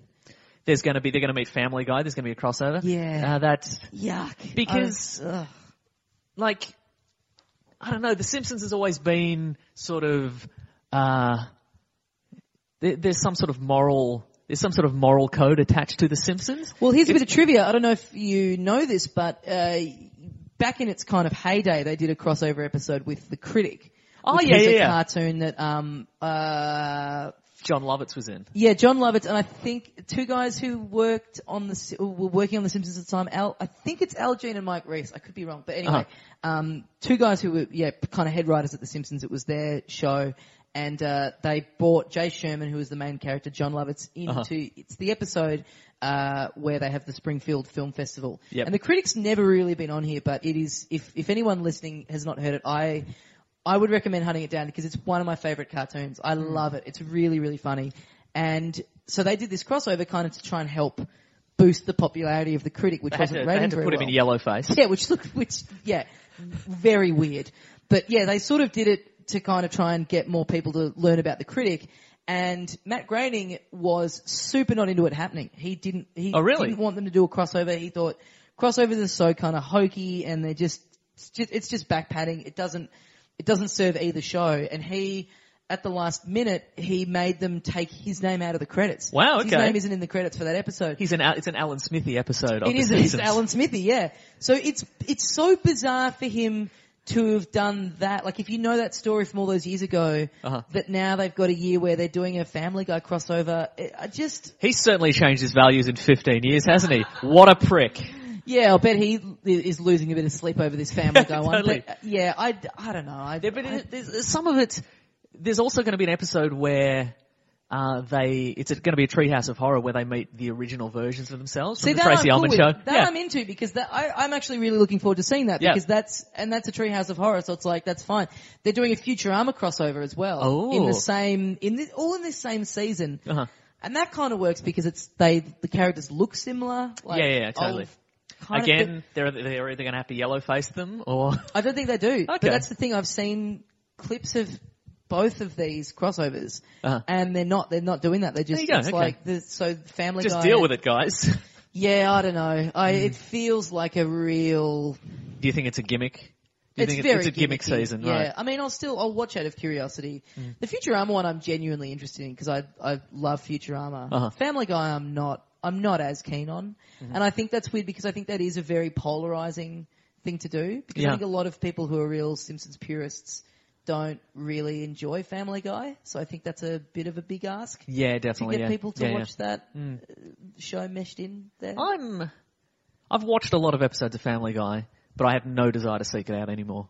Like I'm ambivalent towards it now. I loved it when it came out because it was so the rapid fire nature of it. Yeah. But yeah, I just reached the end of my tether and went, I've completely had enough of this show forever. Once you see, and it doesn't take very long, but once you see, the gimmick of it, like it's just a series of flashbacks and blah, blah, blah. There was an episode, I think, of South Park where we go into the Family Guy writers' room. Yeah, and it's little manatees picking out balls at from random. Yeah, exactly. Yeah, it's it just wears thin, and they kind of try to reverse engineer kind of, having storylines about character. And it's like we're meant to care about the dog's love life. Right, exactly, yeah. Okay. Yeah, exactly. Sure. Yeah. Oh, by the way, listeners, this is the animation episode. We're going to talk about cartoons a lot. Okay. I've segued it seamlessly. Yep. But I thought I'd probably mention that now because otherwise it'd be like, the news is going on a really long time. That's probably my fault with all my constant digressions. No, I love digressions. They're my favourite. We'd have no show if it were not for digressions. Digressi Junior High. Oh, I'm sorry. No, that's good. That's the best joke you've ever made. Well, I can die happy now. Yeah, good. So yeah, so because you strike me as a cartoon guy. I don't know why that is. I actually wanted to be an animator. Yep. The word cartoonist just has, for me, real negative. It just sounds so... We know some cartoonists. I feel like you think of a guy doing sketches at a shopping centre. But right, I did when I was in... when I was in primary school, early high school, that was my dream, was to be a guy who created his own cartoon show. Because I was super into, like, who made what. Like, I kind of knew all the behind the scenes. I'd find out anything I could, any kind of behind the scenes facts about the cartoons of the day. Like, like I remember seeing the Klasky Shupo logo at the end of Rugrats, and at the end of early Simpsons. They did the early Simpsons. I did not know that. A cartoon called Duckman, and go, oh, that's that same people that did all that. Oh, yeah, that's really cool. And then somewhere along the way, combination of falling into stand-up and also realising that that is not an industry that exists in this country. Right, yeah, exactly, I kind of gave that up, but I still draw quite a lot, and I'm always trying to bring more of that into my stand-up. But yeah, I love cartoons, and I love that kind of nerd stuff of like how it gets made, and like all the big sort of ones now, like Adventure Time and Regular Show, how they're all dudes who kind of worked as sort of lower level guys on SpongeBob. Like, there's that kind of path of like, and I think the SpongeBob guy worked on Rocko's Modern Life, so there's that kind of real progression of guys like kind of cutting their teeth, and again, which it just isn't really that kind of... No. Are there people that break in sort of via YouTube? Like, maybe Rick and Morty, was that a... Is that a YouTube sensation? I have to say I haven't seen Rick and Morty. I don't know, because the fact that it's the guy who made Community says to me that it's probably more to do with him just having saying, some juice, some Hollywood juice. Some Hollywood juice. Sorry to use too many big industry terms on this podcast. He's got some Hollywood stuff. Got some real Hollywood juice. He just put it out on the table and he's like, check out these ones, guys. Now that is fresh squeezed, pulp free Hollywood juice. YouTube, but it's the same with almost everything with YouTube, where, 5 years ago it was like, oh, this is going to be where we find everyone. Right. And there's actually not that many things that have started out purely, like Broad City, which is a great comedy series, is one, but there's not really I think people thought that by now that's how everything would get found. You would just make something in your bedroom and put it on YouTube, and then it would be a TV show with $1 million budget. Yeah, people would be flicking the channels on YouTube and be like, what's this? And it's, I'm sure that day will come, but I think it feels like it's taking a lot longer to kind of work that model out than people thought. Yeah, totally. But you don't really see... Yeah, I haven't really seen a lot of animation stuff come off of YouTube. Like, I know all those networks like Cartoon Network and stuff, they're really good at like scouring the colleges and stuff, and they'll do these kind of not open submission, but they'll do like pilot programs and stuff like that. What did you like growing up? Well, when I was a young lad in my formative years, I don't know, because I'm a few years older than you. I don't know if you remember this. I can never remember how old you are, by the way. I'm 33. You're 33, okay. Yeah, but I look great, right? Yeah. Thanks. Again, that's what all this podcast was leading up to. You telling me I look great. If I can just somehow get my age out on this show, that'll be great. That'll be great. So, when I was school age, there was an after-school animation block on Channel 9 with like Freakazoid and Animaniacs and stuff like that. Yep. It was called What's Up, Doc? Yeah, I remember and the that. conceit of it was that it was hosted by Kate Fisher, who was like a really bubbly kind of bikini model. Yeah. I think it was to draw in like after school dads and stuff like that. Maybe, yeah. I remember in a series of very inappropriate outfits. I remember that block, and I remember it being, very confusing as a young boy. Absolutely. Because you're getting cartoons that you love. Yep. And then this thing happening in the middle, this girl that because I was a little bit younger, so I think I was still in the phase where I was kind of, you like girls are you're still on the cusp of finding girls yucky. Right. You're not sort of sexually developed yet, so but you're close. You're getting there. So it's like there's remnants of I think this is good. I think I'm going to start to like this one day. Well, I was right in the target demographic. You're pulling it. You're straight up pulling it over What's Up, Doc. Well, I'll tell you what's up. I switched over once, and she was just wearing a Playboy bunny outfit. Like the black leotard with the cottontail and the little ears. And I'm Right. like, this is not for children. What is going on? I remember But so I being- think I have an inappropriate love for Freakazoid and Animaniacs at this point. And Batman in the animated series. Oh yeah. I remember I loved anime. I really loved Animaniacs. I remember I remember them hyping up Freakazoid and thinking it was going to be great, and watching it and being a little bit like, I maybe was a little bit young for it at the time. It was a bit too much. Yeah. And they had that same studio that did Animaniacs and Freakazoid. They did a history one as well. Oh, They did a show, and that I hated because that was like, you're trying to fucking teach me something, aren't you? Like, Right. you know that when you're a kid and it's like Yeah. anything that's like trying to be educational. you're I just smell like, education your here. bullshit senses are just way Yeah. up. I used to get very There's going frustrated. to be homework at the end of this. I used to get very frustrated. Oh, they could show us this in school. Yeah. I used to get very frustrated when they would have, so they'd have a block of cartoons or whatever the after school shows were. And, when they got to the end of whatever episodes they had of whatever show, the next day they would just start showing a new show. But you'd get no warning. Right. So you'd tune in to watch, I'm trying to think because there were two that I loved that would alternate. You'd be tuning in to get one and then all of a sudden you'd get Widget the World Watcher, which was another one that was always trying to be educational where he's trying to teach you not to trash the Great Barrier Reef or something. Right. And you're like, I'm 6. I have no access to the Great Barrier Reef. If we were in school and they played an episode of that, we'd be like, this is amazing. We're not doing work. We're watching a cartoon. Yeah, exactly. But don't make us watch that. Don't. Animaniacs I loved at the time yeah. because it was it was kind of self-referential. It was breaking a lot of the conventions of Warner Brothers cartoons I and loved stuff. the weird mythology of it. Like, Right. These were these cartoons from the 50s that were too weird, so they got locked away in a water tower. Right. I really liked that aspect of it. Which is horrifying when you think about it, so don't think about it. Yeah, well, my parents used to lock me under the stairs, so I really great. identified with Yeah. Jacko and Wacko and Pinky. Yeah. And I liked that they had all It's those... Dot. other- We're going to get letters. What? It's Dot. Dot! Pinky in the brain, sorry. Yeah. But I like that aspect of it, that they had it was like a sketch show almost, where they had Pinky and the Brain were on it originally, and they had those little, that weird one that was the pigeons, that was like The Godfather. That's right, yeah. Yeah, all these weird things, and they had the little girl and the dog, and the little girl was always like, almost falling off cliffs, and the dog was trying to protect her. Yeah. It was a great show. That's old school. That is old school Warner Brothers. And they had Animaniacs video games that were a lot of fun. Oh, I never You could played switch those. between all three of them, and you had to like go through the studio and stuff. They were great. Love it. Yep. Great. It's Yeah. good. What cartoons do you watch now? Do you regularly? I'm trying to get back into them.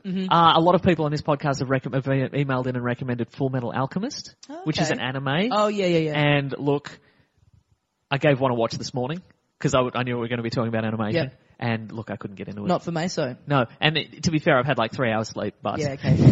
maybe I should try it again. Anime's tough. I have to say. Okay. Yeah. Yeah. It's. I don't feel like there's any real casual observers of anime. You can't watch an episode. You're either fully into it. Right. Like, you know when you go to JB Hi-Fi and they've got the anime section, Yep, and there's tons of them there. Yep. I look at that section and I reckon you either own everything in there or you own nothing. of it, or Okay. you've never watched it. That's probably actually a really good point. It Yeah. really does seem like a thing that you're fully into, or you're not into at all. Yeah. What about the classics? Have you seen some of the classics? Akira? Have you seen Akira, I recently rewatched the other day. Because the first time I ever saw it was a few years ago now at the Graphic Festival up in Sydney. It was the first year of it. It was at the Opera House, and it was a whole bunch of kind of comic based events. So they brought Neil Gaiman out, and he did a live reading of a short story that he'd written, and I forget the guy's name, but someone had done some illustrations for it on a back, and then they had an orchestra doing a score. It was amazing. And so me and my mate went up for the weekend just to see all that stuff. And part of it was, they would bring people out and they would do a big show. Yep. And then they would also do like a separate event would be like a Q&A with them and all this different stuff. And they've brought out, it's still going. It's the second year they did it, they were going to bring out Robert Crumb. Oh, sure, yep. And it was the first year. It was the first time he'd ever been to Australia. And about a month before it, some newspaper published an article about him. I remember this, and yes. About how he's a real smut peddler and whatever. And he found out about it and went, well, fuck this, and just went and just cancelled. Yeah, yeah. And it was a real shame because, and now he's never going to come out. Exactly. And, that was the window. And so me and my friend had tickets to it, and yeah, then it got canned and they didn't have a big name replacement. It the festival's still going and they have some alright stuff, but I feel like they needed that second year to be really big and it's kind of sunk them a little bit. Right. But anyway, that first year, one of the events was they played Akira, with a live score by the band Regurgitator. A band that I really love. And they're a band of stunts, but they're also very great. They do a lot, but they're a weird one. Like they're kind of relegated to sort of like novelty, nostalgia sort of status. Yeah. But they're like, But really, here we're nothing but novelty nostalgia. well, so that's very true. This is the place for it. Hey, Regurgitator should be on this show. I'll get him. I'll get Kwan. I'll get Ben. I'll get the drummer. One of the drummers. Pete. Not the one who went crazy and left the band. Anyway, so they did a live score. To it. So they had a cut of the movie that had all the music taken out, and I'd never seen it before that, and it was incredible. It was the combination of seeing this really full-on film for the first time with a rock band playing songs really loudly in the Opera House. It was great, and there were rumours that they were going to release the score that they did, or they were going to do something, and it's never Simpsons of the Hollywood Bowl style. I would love to see it with that score, but I kind of wanted to wait a very long time to watch it again until I'd sort of forgotten it. And I went in the other day. I've got it on Blu-ray, and it's fuck, man, it's so full on. And it holds up for something that was made 30 years ago or whatever. Yeah, I mean, it looks incredible. Yeah, definitely. That was when that first sort of came to Australia, especially. Like I don't think I saw it like the first wave. I think it ended up on video before I saw it. But it was light years beyond any animation I'd seen to that point. And it still looks better than some stuff that gets made today. Yeah, and it's interesting because I don't think it doesn't look dated at all. Like if you watched a science fiction movie from 30 years ago that's live action, it would look like shit now. Absolutely. But because it's animation, it's all within its own context. It holds up better than anything else. Like the science fiction element of it, the futuristic element of it, you still can totally buy into it. Like it's not like you're looking at it going, oh, I can see the wires, or that's obviously a guy in a suit. Like, oh man, it's a fucking full on watch. Like it's insane even now. You just go, man, imagine seeing that 30 years ago when it first came out. Yeah, like, that was kind of the selling point for when anime came to Australia. The Manga Video was the big distributor. Yeah. And their push was, this is the weirdest stuff you've ever seen. Yeah, It was right. like, this is gonna get real weird. And then just a guy's face would open up and tentacles would fly out and just molest everyone. I used to watch, on VHS, I used to be really into, they had this Street Fighter, animated series. I remember that, yeah. I remember the animated movie that came before that. Yeah, the animated movie's really good. Yeah, I remember loving it. And then the series was the animation was a little choppier. But I just really, I always loved the Street Fighter games, and there's such good characters in that game that I loved it. And they would bring out a new video every month, and there were always ads at the start for other manga videos. And I was quite young, and I just remember looking at them going, nah, that's too much for me. Like I felt like it would corrupt my I'm whole not ready life. for this. Yeah. Like Fist of the North Star and stuff. Oh like yeah, that. where you just punch people's heads off. Yeah, I remember seeing the ads and just going, oh no, because Street Fighter was people fighting, but it was like rated P. At worst, it was rated like M. I think it was kind of still a little bit camp. Like there was nothing that full on in it. Yeah, but then all the rest. Yeah, I saw. Because we had the Street Fighter movie with Jean-Claude Van Damme, which was dire, obviously. And then I was at I've been to a couple of comic book conventions in my life, and I was at one, and I saw 50 people huddled around this screen, and I'm like, what's going on? And I leaned in, and it was like the Chun-Li shower scene from the Street Fighter animated movie, and I'm like, that's a special event at this comic convention, just playing Chun-Li shower scene on just a loop. over on a loop, yeah. I'd like to rewatch that movie again. Yep. Cause I feel like the animated one was really good. Yeah. Also, something I've been trying to get into lately. I haven't been trying to get into it. I've been enjoying it a lot. BoJack Horseman. Have you seen that? Yeah. I watched 3/4 of the first episode. And you're done. And I don't know that it's for me. It was on at a friend. I was over at a friend's place and she had Netflix up and she was like, "What do you want to watch?" Yeah. And I'm like, "People have been talking about this BoJack Horseman," and we watched it for about 15 minutes, and I'm like, "This is great. I'm really enjoying this." And she was like, I hate it. Let's not Yeah. watch it anymore. I feel like I need to. I do want to give it another chance because I love animation. The lady who is the character designer for that is an artist called Lisa Hannah-Walt. I hope I'm pronouncing that correctly. I hope you're And not. I hope we get emails. Cop that, Lisa. And coincidentally, I've followed her on Twitter for a couple of years now, and I love her drawings. I love her work, and so she did all the design. So all the design of it is all her. Like that's her visual style, which I love because she draws a lot of animals and stuff. And Will Arnett is great. Yeah. Paula Tompkins is great. For the uninitiated, BoJack Horseman is a cartoon about a washed up 90s sitcom star who's trying to make it, become more relevant in 2014 by releasing a memoir, but he's also a horse. Yeah. Because we live in a world where anthropomorphic animals just live side by side with people. Yeah. And it's meant to be, it's sort of, the kind of joke is that he's sort of meant to be like Mr. Ed, isn't he? He was basically Mr. Ed He's on the Mr. show. Ed and Bob Saget from Full House, I'm going to give it another go. Is it a disappointment because the cast is so good, but it's... Just for me, comedy-wise, so far what I've seen, it's not stacking up. Okay. It's just the jokes for me so far aren't there. And I know that's very unfair to say just on a pilot that I, by my own admission, have only seen 3/4 of. No, we like to prejudge here. Yeah. I've reviewed a lot of movies on the show that I've never seen. Okay, cool.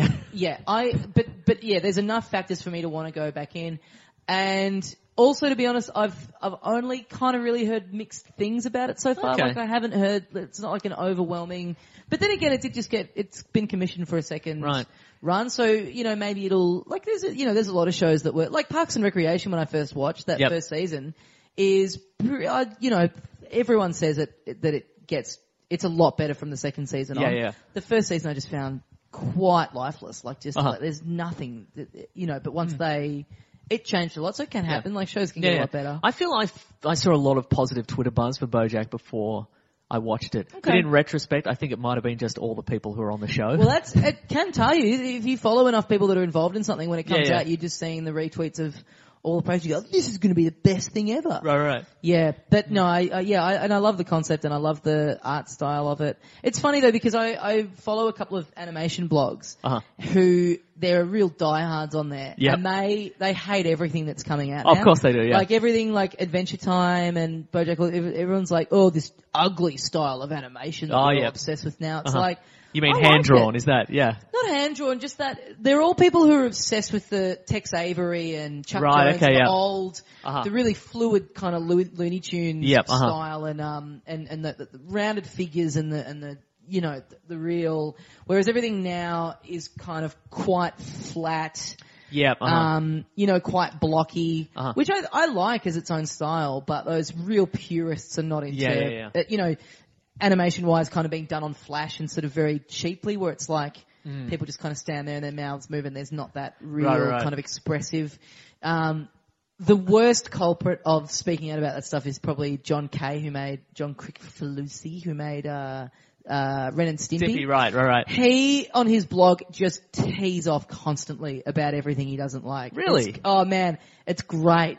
He's just an old crank who hates everything new. Because when I think Ren and Stimpy, I do think a lot of, cutaways to just like, static images and stuff like that. Yeah, but Ren and Stimpy it's really old school animation, like eyes coming out of heads and, not having this kind of rigid, approach to how the characters have to look. Right. Like their bodies will morph and their heads will explode and stuff like that. Like Tracy Ullman Simpsons. Yeah, kind of, yeah. So but I think he even hates The Simpsons. Great. Like I think he hates anything where it's just the characters look like that and they just talk and that's it. Like he wants people to be doing backflips and when they walk it be a big involved cycle and stuff like that. Which I kind of respect. I respect that he's into that real beauty of the old animation. But you go on his blog and it's just him just holding up an ad an ad that he's seen for a new Cartoon Network show and going, get a load of this fucking garbage, and then also going, why don't I get work anymore? Right. Just because I'm an old crank and I've insulted everyone in the industry to their faces. Yeah, probably because absolutely. you said everyone at Cartoon Network should kill themselves, John. Maybe that's got something to do with it. Maybe that's it. Yeah, totally. So yeah, BoJack. The voice acting also isn't great. I think it's a little bit jarring. Like there's a little bit. It's a little bit, and this is a thing that is big animated movies get criticised for, is just getting celebrities in. When, I know in the past people like Billy West and those kind of guys, those actual Billy West who does the voice of Fry from Futurama. Fry and Stimpy on Ren and Stimpy. He's Bugs Bunny. He's the current Bugs Bunny. He is the current Bugs Bunny. Yeah. I mean, he isn't needed all that often when you think about it. Yeah. He in the past has been quite vocal about these guys who this is their trained job. Yes. And they get put out of work by just getting Angelina Jolie in, who doesn't need the work on right, her. exactly. She doesn't need the money. She's not selling the tickets. Yeah. And he's right. Like, you see some of these things where they get, like Zac Efron will be in an animated thing. And it's like, he doesn't, it just sounds like a flat, normal just a guy. dude. Like, it's not interesting. There's from a few years ago, there's quite a long interview with Billy West, and he's like, I'm Will Smith, I'm a clam. Like, that's the kind of, like, he hates. And it's right. I think that was probably, the transition was probably Shrek, where we got Cameron Diaz and Cameron Diaz? Yeah. Yeah, and Mike Myers and stuff like that. And it really sounds like somebody in a room who's not really sure what they're doing. Well, I don't know. See, Shrek is at least Mike Myers. You've got at least he's a comedian. We're transitioning subtly into Pixar versus DreamWorks. Yeah, which is what I wanted all along. But you've got, like, Mike Myers is at least, he's done a lot of character work. Yes. And he redid all his lines in that because he was unhappy with them. He did a take and he felt he didn't have the character right. Whereas, that's okay. And BoJack Horseman is, again, at least, Will Arnett's at least he's a comedian. Like, yeah. He knows timing. I don't know, like the dude, the Breaking Bad dude being Aaron in Paul. there. I don't. His voice acting is not great in that show. I think he's an odd choice. Yeah. And again, it's like, I don't know, you're just getting him for the credit of having the Breaking Bad dude. I don't quite and Paul know. F. Tompkins is great in that, I think. He's probably the highlight, Paul F. Tompkins does so much character work that he's, like, on Comedy Bang Bang, the podcast, he's always doing voices and stuff, so that's kind of his, training a little bit. But yeah, you're right, like, DreamWorks, I feel like they got lucky with Shrek, with those choices, because then they've done other ones where they've had, like, Shark Tale. Like, who's in Shark? It is Will Smith. As a shark or something. Right, yeah. So this is the loaded question, but are you a Pixar guy or a DreamWorks guy? Oh, definitely a Pixar guy. Who's a DreamWorks guy? Nobody, right? Who's a DreamWorks guy? Who is watching them? And it annoys me when, as someone who's really into all that stuff, it annoys me when people lump them all in together. Right, like right. Go, Shrek, that Pixar movie. It's like, no. Yeah. Shrek I liked at the time. I feel like they fluked it a little bit almost. I feel that DreamWorks aren't in it for the love. They're definitely in it for the money, yeah. Whereas Pixar, you read up on those guys and you buy those art of books and they're all, I think it's changed a little bit now that they've been bought out and they're just churning out sequels. Yes. But, they were really reluctant to do sequels for a long time. It felt like a nerd artist enclave of, like, just all these guys who got together just for the love of it. Yeah. And, like, if you do watch any kind of Pixar documentary or video, the workspaces, they love to be there. Yeah. And they love all being together and stuff. Like, there's a guy, he's got like just a regular office in the Pixar studios. And it's just a boring old office with, like, a couple of paintings on the wall and a desk or whatever. But there's also, like, a bust of Shakespeare, like in the Batman, like the Adam West Batman. And you open push the head of the Shakespeare and you push a button and, like, a secret door opens up and he's got a speakeasy. Oh, it's great. called the Lucky 7 Bar. It's great. Yeah. I love, Ratatouille is my favorite movie, like my number one favorite movie. Of anything. Of anything. Wow, okay, I was very excited to see it when it came out because Patton Oswalt is in it and still now, at the time especially, was my favorite stand-up comedian. And knowing that it was Pixar and having really liked all their other movies, and I saw it when I was overseas, and I just... So the romance of wherever you were? Well, yeah, it was a little bit because I was in New York. It was my first time overseas by myself. I had been traveling for like maybe a month, and then I got to New York and I got gastro. I was very, very, very, very sick. New York had been the place I'd been most excited to go. This was when Conan was still doing late night, and I loved Conan, and I was like, I'm going to go, and I'm going to go to a taping. And then I was in bed for like a week straight. I couldn't do anything, and I was so gutted. And then I think I had one night left there, and Ratatouille hadn't come out in Australia yet, but it was out in America. And I looked it up. There's a cinema around the corner, and I went, you know what? I've just got to do something, even as dumb as this is. I'll go to a movie, because a movie I'm safe. If I need to leave because I'm too sick, I can just do it. Like, it's not going to be a big Or just deal. do it in the cinema. Just do it in the cinema. Yeah. Which the cinema, it turned out, was pretty filthy. But I just went, and because it was like the only thing I'd done, and it just warmed my heart so much. It's a beautiful film. Like, I love the message of it. I love that bit at the end where they just go reviewers. That is so good. Someone who does stand up and is yearly subjected to all the debate about, people's shows getting reviewed at the comedy festival. That big speech at the end about whatever we as reviewers have to face the fact that even the worst thing that we review still holds more artistic merit than anything that we create is just... And I love it because it's like if you're reviewing that movie and you're panning it, you're doing so with that speech in your head. Yeah, exactly, yeah. I just You are maybe a love bad person. Have you seen Gremlins 2?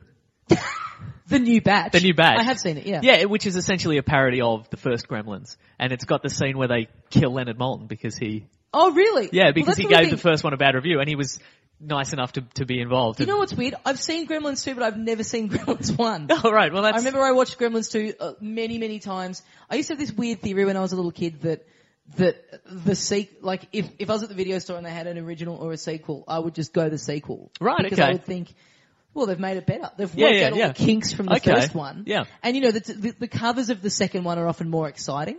Like I'd seen Ghostbusters 2 growing up, but never Ghostbusters 1. Because Ghostbusters 2 has the logo and he's doing the peace sign for the two. And I thought, and then you look at that compared to the first one, it's just like, it just looks boring. He doesn't look like he's having a good time in the first one. He looks like he's being busted. Yeah. And the Which he has definitely been busted. Whereas come the second one, he's a little more at ease with the idea of being busted. Like, yeah. It looks like maybe he's sold out some of his fellow ghosts to get lenience. Yeah, he made a deal. Yeah, he made a deal. Yeah.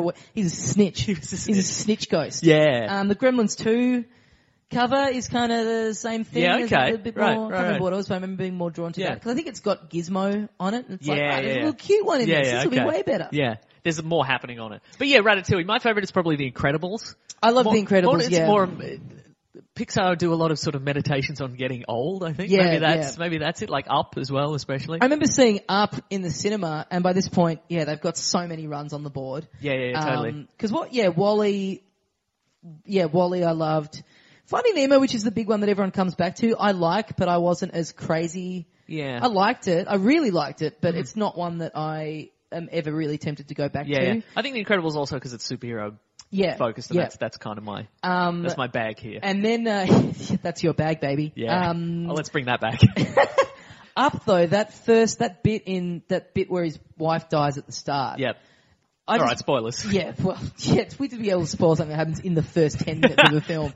But that bit, like, I just saw that and went, these guys are just utterly fearless now. They just don't care. Like, that is a fucking such a brutal thing to put in the first 10 minutes of what is still ostensibly a kid's film. Yeah, like Toy Story 3 had some dark moments in it, but they saved them towards the end. Well, I feel like that's, and then, you go to Toy Story 3 where they're heading towards the fire at the end and they're all going to die. You just go, and that bit where, they all just hold hands and look at each other and you just go, holy fuck! Yeah. Like, Schindler's Toy Box, as it was referred to a couple of times. Yeah.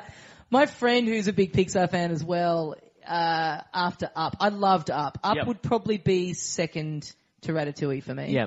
And there's so much happening in Up, but it never feels like they've really gone out. Like there's, talking dogs and there's all sorts of, but the dog is just fucking great. It never feels like, well, they've gone too far with this. Like it all. Yeah.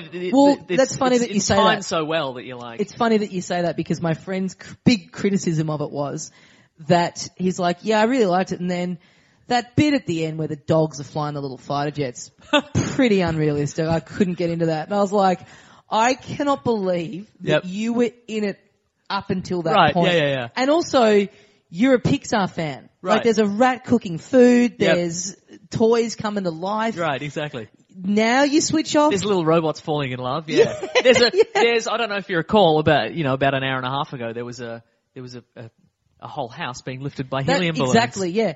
Not only is that happening in the movie, that's on the poster for the movie. Right, that's right. what you're paying money to see. Yeah. I love in WALL-E how it's like when they go back to how the Earth got trashed, and it's all like people these days.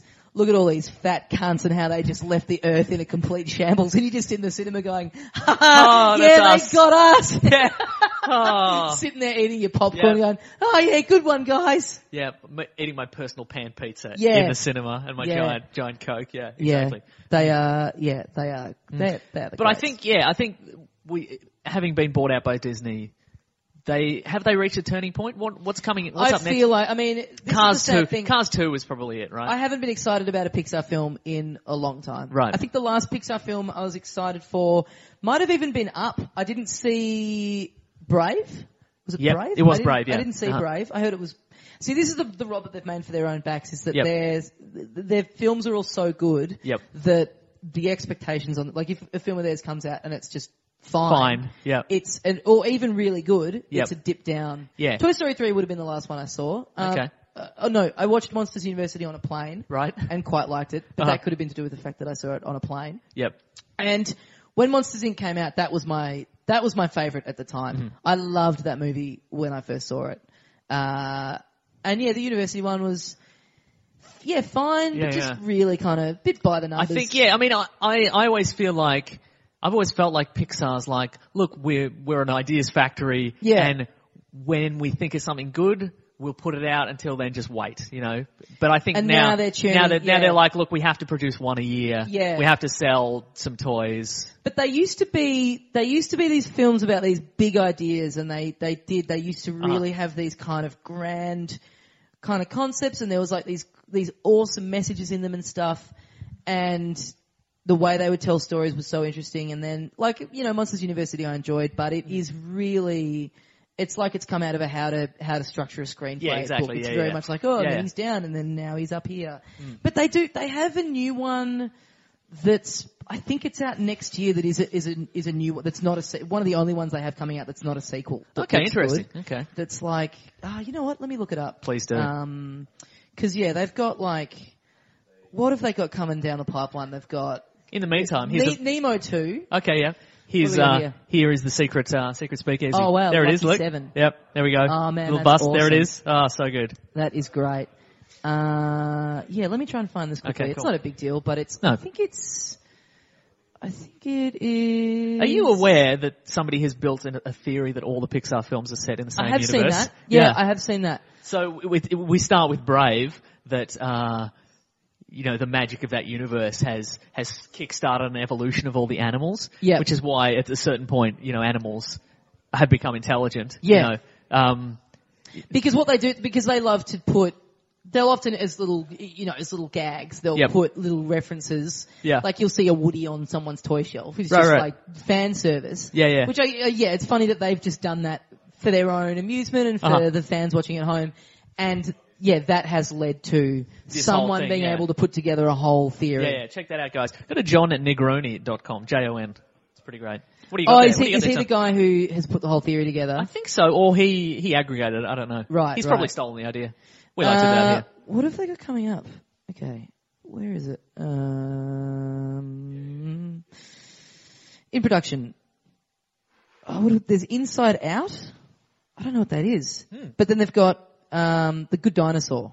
The Good Dinosaur. Yeah. Like The Good Wife. I love how, you go into their upcoming films, it's like release date June 16, 2017, untitled Pixar film. November 22nd, 2017, untitled Pixar film. Great. It's like, do we need a release date for something that doesn't have a name or a director We attached? really don't at all. Yeah, Incredibles 2. Okay. At See, I'm some back on point. board. Yeah. Cars 3 at some point. Yeah, okay. Yeah. But yeah, no. So next year in June and November they've got 2 original ones coming out. Okay. Which gives me hope. Yep. Which could be good. Are you going to see them at cinemas? I'll probably go. Yeah. What's Okay. this one? So they got this Inside Out. Amy Poehler, Mindy Kaling, Bill Hader. Inside Out, fantasy comedy film. The film will be set in the head of a young girl where 5 emotions try to lead the girl through her life. See, There you go. that's Pixar That's creativity. classic That is Pixar. great. Yeah, There you go. They're that's back. fantastic. They're back. I take it all back. Yeah. There you go. Okay. Sorry, Brad Bird. Sorry, Pete Doctor. Yeah. Sorry, whoever all those other guys are. Yeah. Sorry, Cliff Clavin from Cheers. Yep. Who is the voice of the dinosaur or whatever. Oh, yeah. Yeah. Or Mr. Potato Head, one of those. Doesn't matter. Yep. All right. Yeah, okay. Also, Adventure Time. I'm getting into that. It's a lot of fun. I initially thought it was just for stoners. But Yeah. but I've watched a few episodes recently and I'm super enjoying it. I feel like that's a thing that must bother all those guys who make those shows a lot. Yeah, because quite often those guys who make those shows are pretty straight edge. Yeah, and yeah. then constantly in interviews it's like, you guys must just get fucking baked off your heads when you write that show. It's like, Right. no, it's our job. And Yeah, yeah. we want it to be good. So we kind of actually Yeah. just see the world in a different way and we just go in and we work. Right. Like Tim and Eric would get that all the time. Definitely, And yeah, it'd yeah. drive you nuts. Yeah. Yeah. Be a real Neil Armstrong situation. Every day. The full Armstrong. Full Armstrong. Look, I think we've completely covered all aspects of animation today. Yeah, there's nothing left to We learn. haven't left any gaps. But if we have, email Tommy Dassalo and let him know what he missed. Yeah, we went straight from the Flintstones. We went from Steamboat Willie all Willie. the way through to Incredibles 3. 3, yeah. They should put the Incredibles in Expendables. Oh my goodness. That would've been cool. Yeah, wow. Yeah, or vice versa, just have some Expendables in. I dare say when they do the Incredibles 3, there'll be some kind of Expendables reference. All right. They'll have a reference to You'll old. stake your reputation on it. Yep. There you Okay, go. so we're going to go to my favourite segment of the show. Yep. What you reading? What you going to read? Oh. Theme song. We put in a theme song. Yep. I might or might not. Who knows? I think what you've just done then is so good that you'd almost be ashamed to put theme I song in. think so, yeah. I'm doing the thing. What are we reading today?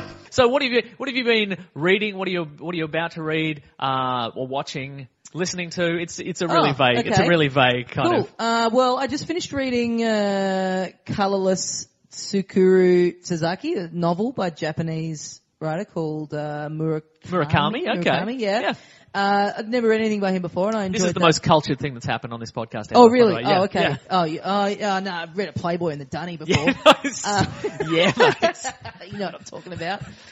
Yeah, I read that. What is that about? It's about a guy who, when he was growing up, he had these 4 friends and the 5 of them were really close and all of their names had a colour in their name and he's the only one who didn't. And then one day out of the blue, when they had just finished school, all the 4 friends said that they didn't want to ever see him again and that he should never contact them. And so he's kind of lived his life just kind of drifting around.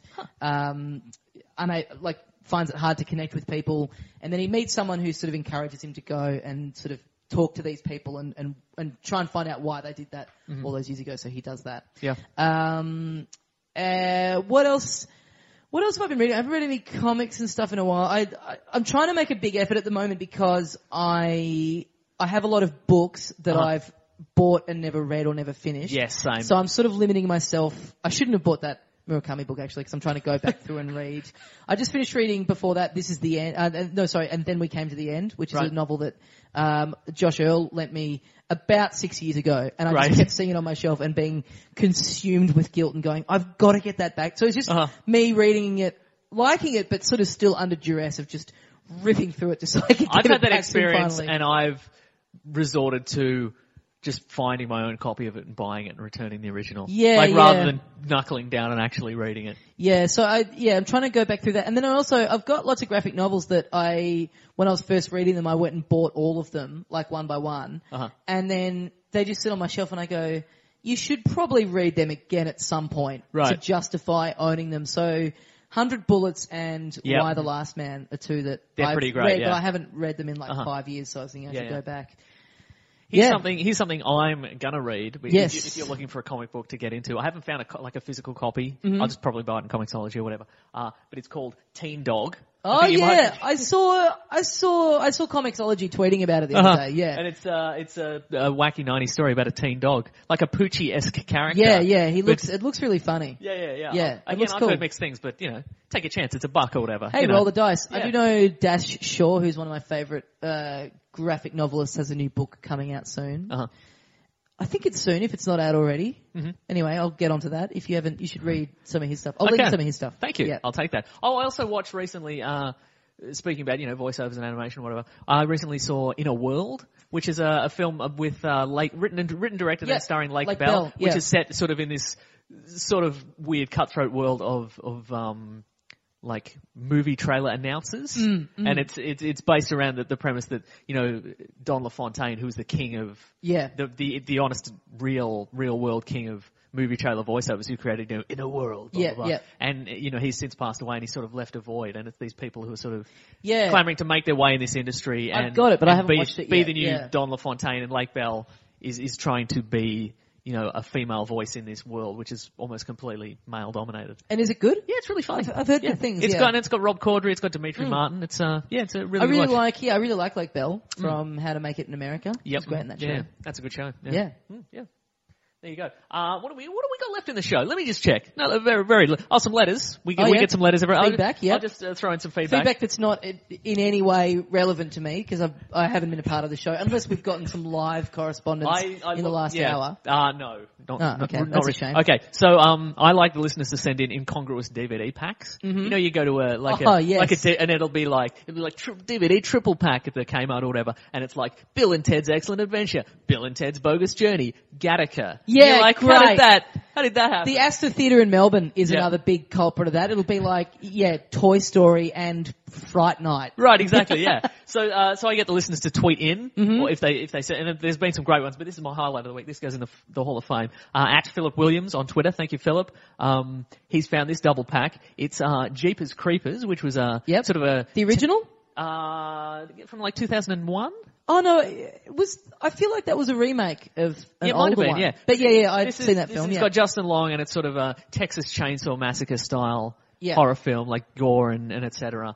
And they've paired it up with Hollywood Ending, which is it's a Woody Allen film about, and you might be surprised that this Woody Allen plays a film writer and director. Oh yeah. Who wants to make a film and find love along the way. Yep. But then he goes blind. Ooh. And then he has to regain his vision, both metaphorically and literally. Can you do that if you go blind? No, I don't think so. I think he's buggered, mate. I think that's. But anyway, why is that? It's a genuine double pack. I don't understand. It's interesting to think. Is it just two things that we've got the rights to, or because sometimes you look and you can find a very vague link. It's like, someone's in both. There's a person who's in both of them. But that is great. That's one of the most incongruous ones I've ever seen. It's great, right? When it's mixed genres, is often sometimes it's like his and hers. That doesn't count. I feel that doesn't count. Thank you for sending them in, but doesn't count because that's clearly just two bored people in a couple trying to figure something out. Yeah, exactly. Yeah. Okay, one more letter for the day. James Senior. That's his name. Yep. It's not James Senior. James, but he might have a kid, and in which case he's James Senior. Well, soon enough, because on August 22nd, while on holiday in Scotland, I asked my girlfriend of 8 years, Rachel, to marry me. Hey. Isn't that nice? As I didn't have an actual engagement ring, I proposed using this Green Lantern ring. Oh yeah, that is a roll of the dice and a power move. Because on the one hand, it's this is what you're in for the next 50 years is me doing weird comic book related stunts. And B, this is your opportunity to cut and run if you need it. I have been reading, I'm a bit behind it, but I've been reading Saga, month to month, the comic book. Oh yeah, that's really great. I recommend that really on your good, past, yeah. And there was a bit in, someone wrote into the letters page and said, hey, me and my girlfriend, the day the new issue comes out, we both get it, and it's often like I get it on the way home from work, and then I get home and I give it to her, and she reads it, and we read it cover to cover, and we often scan the letters page, and so I know that on the day this issue comes out, she'll be reading this bit, and so what I want to say is, will you marry me? And so they've printed the letter. Of course, good on him, yes, all this stuff, and then the book went on, they took a break. They took a couple-month break. And then when they came back, they had the follow. They're like, so of course you'll remember the letters page this guy proposed. And the guy had written back this letter and he was like, yeah, it was a day that I'll never forget. I came home as I always did with the new issue, and she opened it and then she saw the thing and she started crying, and we shared this moment and anyway, and look, what we've decided to do is that we'll get engaged eventually, but for now what we're going to do is just kind of, sort of live our lives and sort of see. It's like, so she said no. She definitely said no, yeah. Man. We're going to live lives in separate houses and see other people probably, yeah. It was brutal. Like, I imagine the publishers of the book just getting that second letter back and going, fuck. 'Cause what they want is a photo of the wedding where they're dressed up as the characters from Saga, yeah. Not this thing of him going, yeah, she's made me realise that it's just important that we both get our lives set up a little bit more. We separate our bank accounts and we just... dude. Yeah. But here and how hard for him to have to sit and write that. Yeah. He goes, thanks for printing it, guys, and it was great and everything, but nah, this is fine. This is good too. And that's also the nerd pressure to provide an update. Like, you could have just left it, but no, you have to. That'd be funny to leave him hanging, yeah. Yeah. Let's not leave him hanging. Despite this, she said yes. Hey! Yep, there we go. She's amazing. Puts up with my general geekery. Please can you tell her that I love her to the end of the ever-expanding universe through the multiverses, alternate timelines and retcons. And thank her for being my own Wonder Woman. We absolutely cannot do that. Yeah, we can't. Yeah. No, not with Tommy here. Tommy doesn't care for love. I don't believe in love. Yeah. No, that's really cool. Yeah. That's really cool. Does she listen? I assume she listens. She's probably being forced to listen right now. He's made her listen to this bit. Definitely. Shout out to, is it Rachel? Rachel, yes. Shout out to Rachel. Rachel. As I'm the official Scott Pilgrim of the Weekly Planet, can she be the official Knives Chow? Isn't that adorable? Also, wait, hang on. Doesn't he breaks up with Knives Chow? Yeah, I know, right? I didn't want to say anything. I didn't, but look, he's put it in and I feel compelled. Hey, Rachel is planning to leave you for someone older and a bit hotter. Yeah, so, who has sorry. no real interest in him but has cool hair. So, whatever. Also, would Nick Mason be my best man? Not really, though. Sorry, Nick. Well, I take it all back. That is such a... Why would someone... You should be a best man at a wedding. I know, thank you. You'd be a great best man. Thank you. Even though you'd be in charge of the Bucks party and... I'd ruin that. You'd pick something weird, I think. Yeah. Not go-karting. You'd be one of those guys... Yeah, you'd be one of those guys that picks a real novelty outing. That, no, I hate those. Do you? I've been go-karting, paintballing, I hate them all. Really? Yeah. I just think... Park yourself down at a bar. Yep. Let's all just get pissed. Have the obligation of some strippers coming in, even though most of us feel a bit weird about it. Mm-hmm. Let us organise your Bucks party. Yeah. One more letter. It's just from Penis. It says here, and it just says, make more podcast more often. So...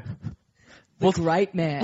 We'll see what we can do. The great Penis has finally weighed in. Hey, I love that Penis came in. You had the great crescendo of a guy proposing to his girlfriend, and we had a really nice natural flow, and then you've brought Penis in just to cap it all off. Look, it was just there, alright? It's just come through.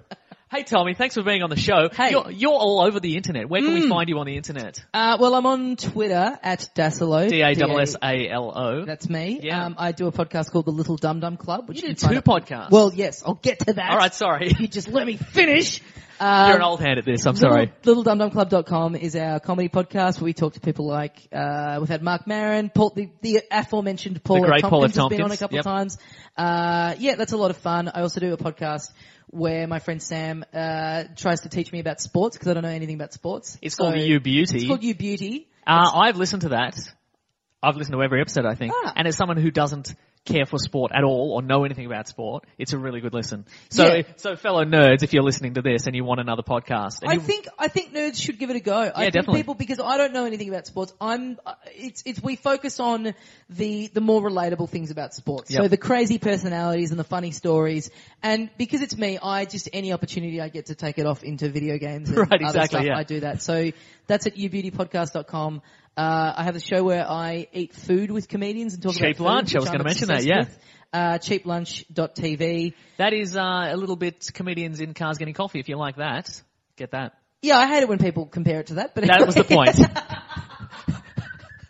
Oh yeah, we have talked about that, haven't we? Yes. Yeah, so there's that, and then if you're in Melbourne, my show Con Air 2 Con Voyage is on at the Melbourne Fringe Festival. October 4th is the last episode. The last one.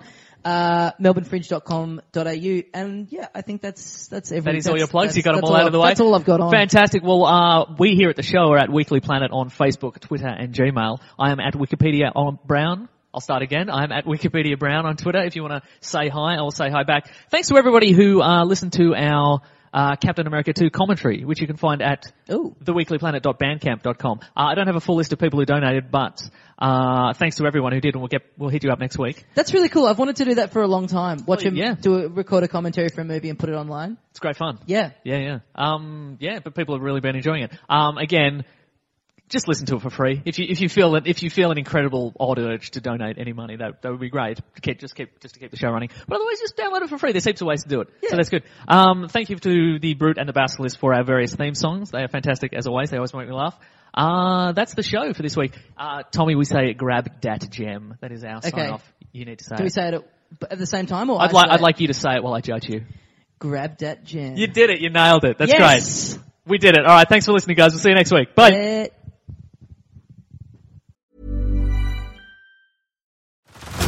Head over to Hulu this March, where our new shows and movies will keep you streaming all month long. Catch the acclaimed movie All of Us Strangers, starring Paul Mescal and Andrew Scott. Stream the new Hulu original limited series We Were the Lucky Ones with Joey King and Logan Lerman. And don't forget about Grey's Anatomy. Every Grey's episode ever is now streaming on Hulu. So, what are you waiting for? Go stream something new on Hulu. Too tired to clean your floors after playtime? Forgot to vacuum before your friends bring their little ones over? Let Eufy X10 Pro Omni help. Powerful 8,000 PA suction removes debris, and MopMaster dual mop pads scrub away stubborn stains with ease. Save time and keep your floors cleaner. Want to know more? Go to eufy.com, that's EUFY.com, and discover X10 Pro Omni, the best-in-class all-in-one robot vacuum for only $799.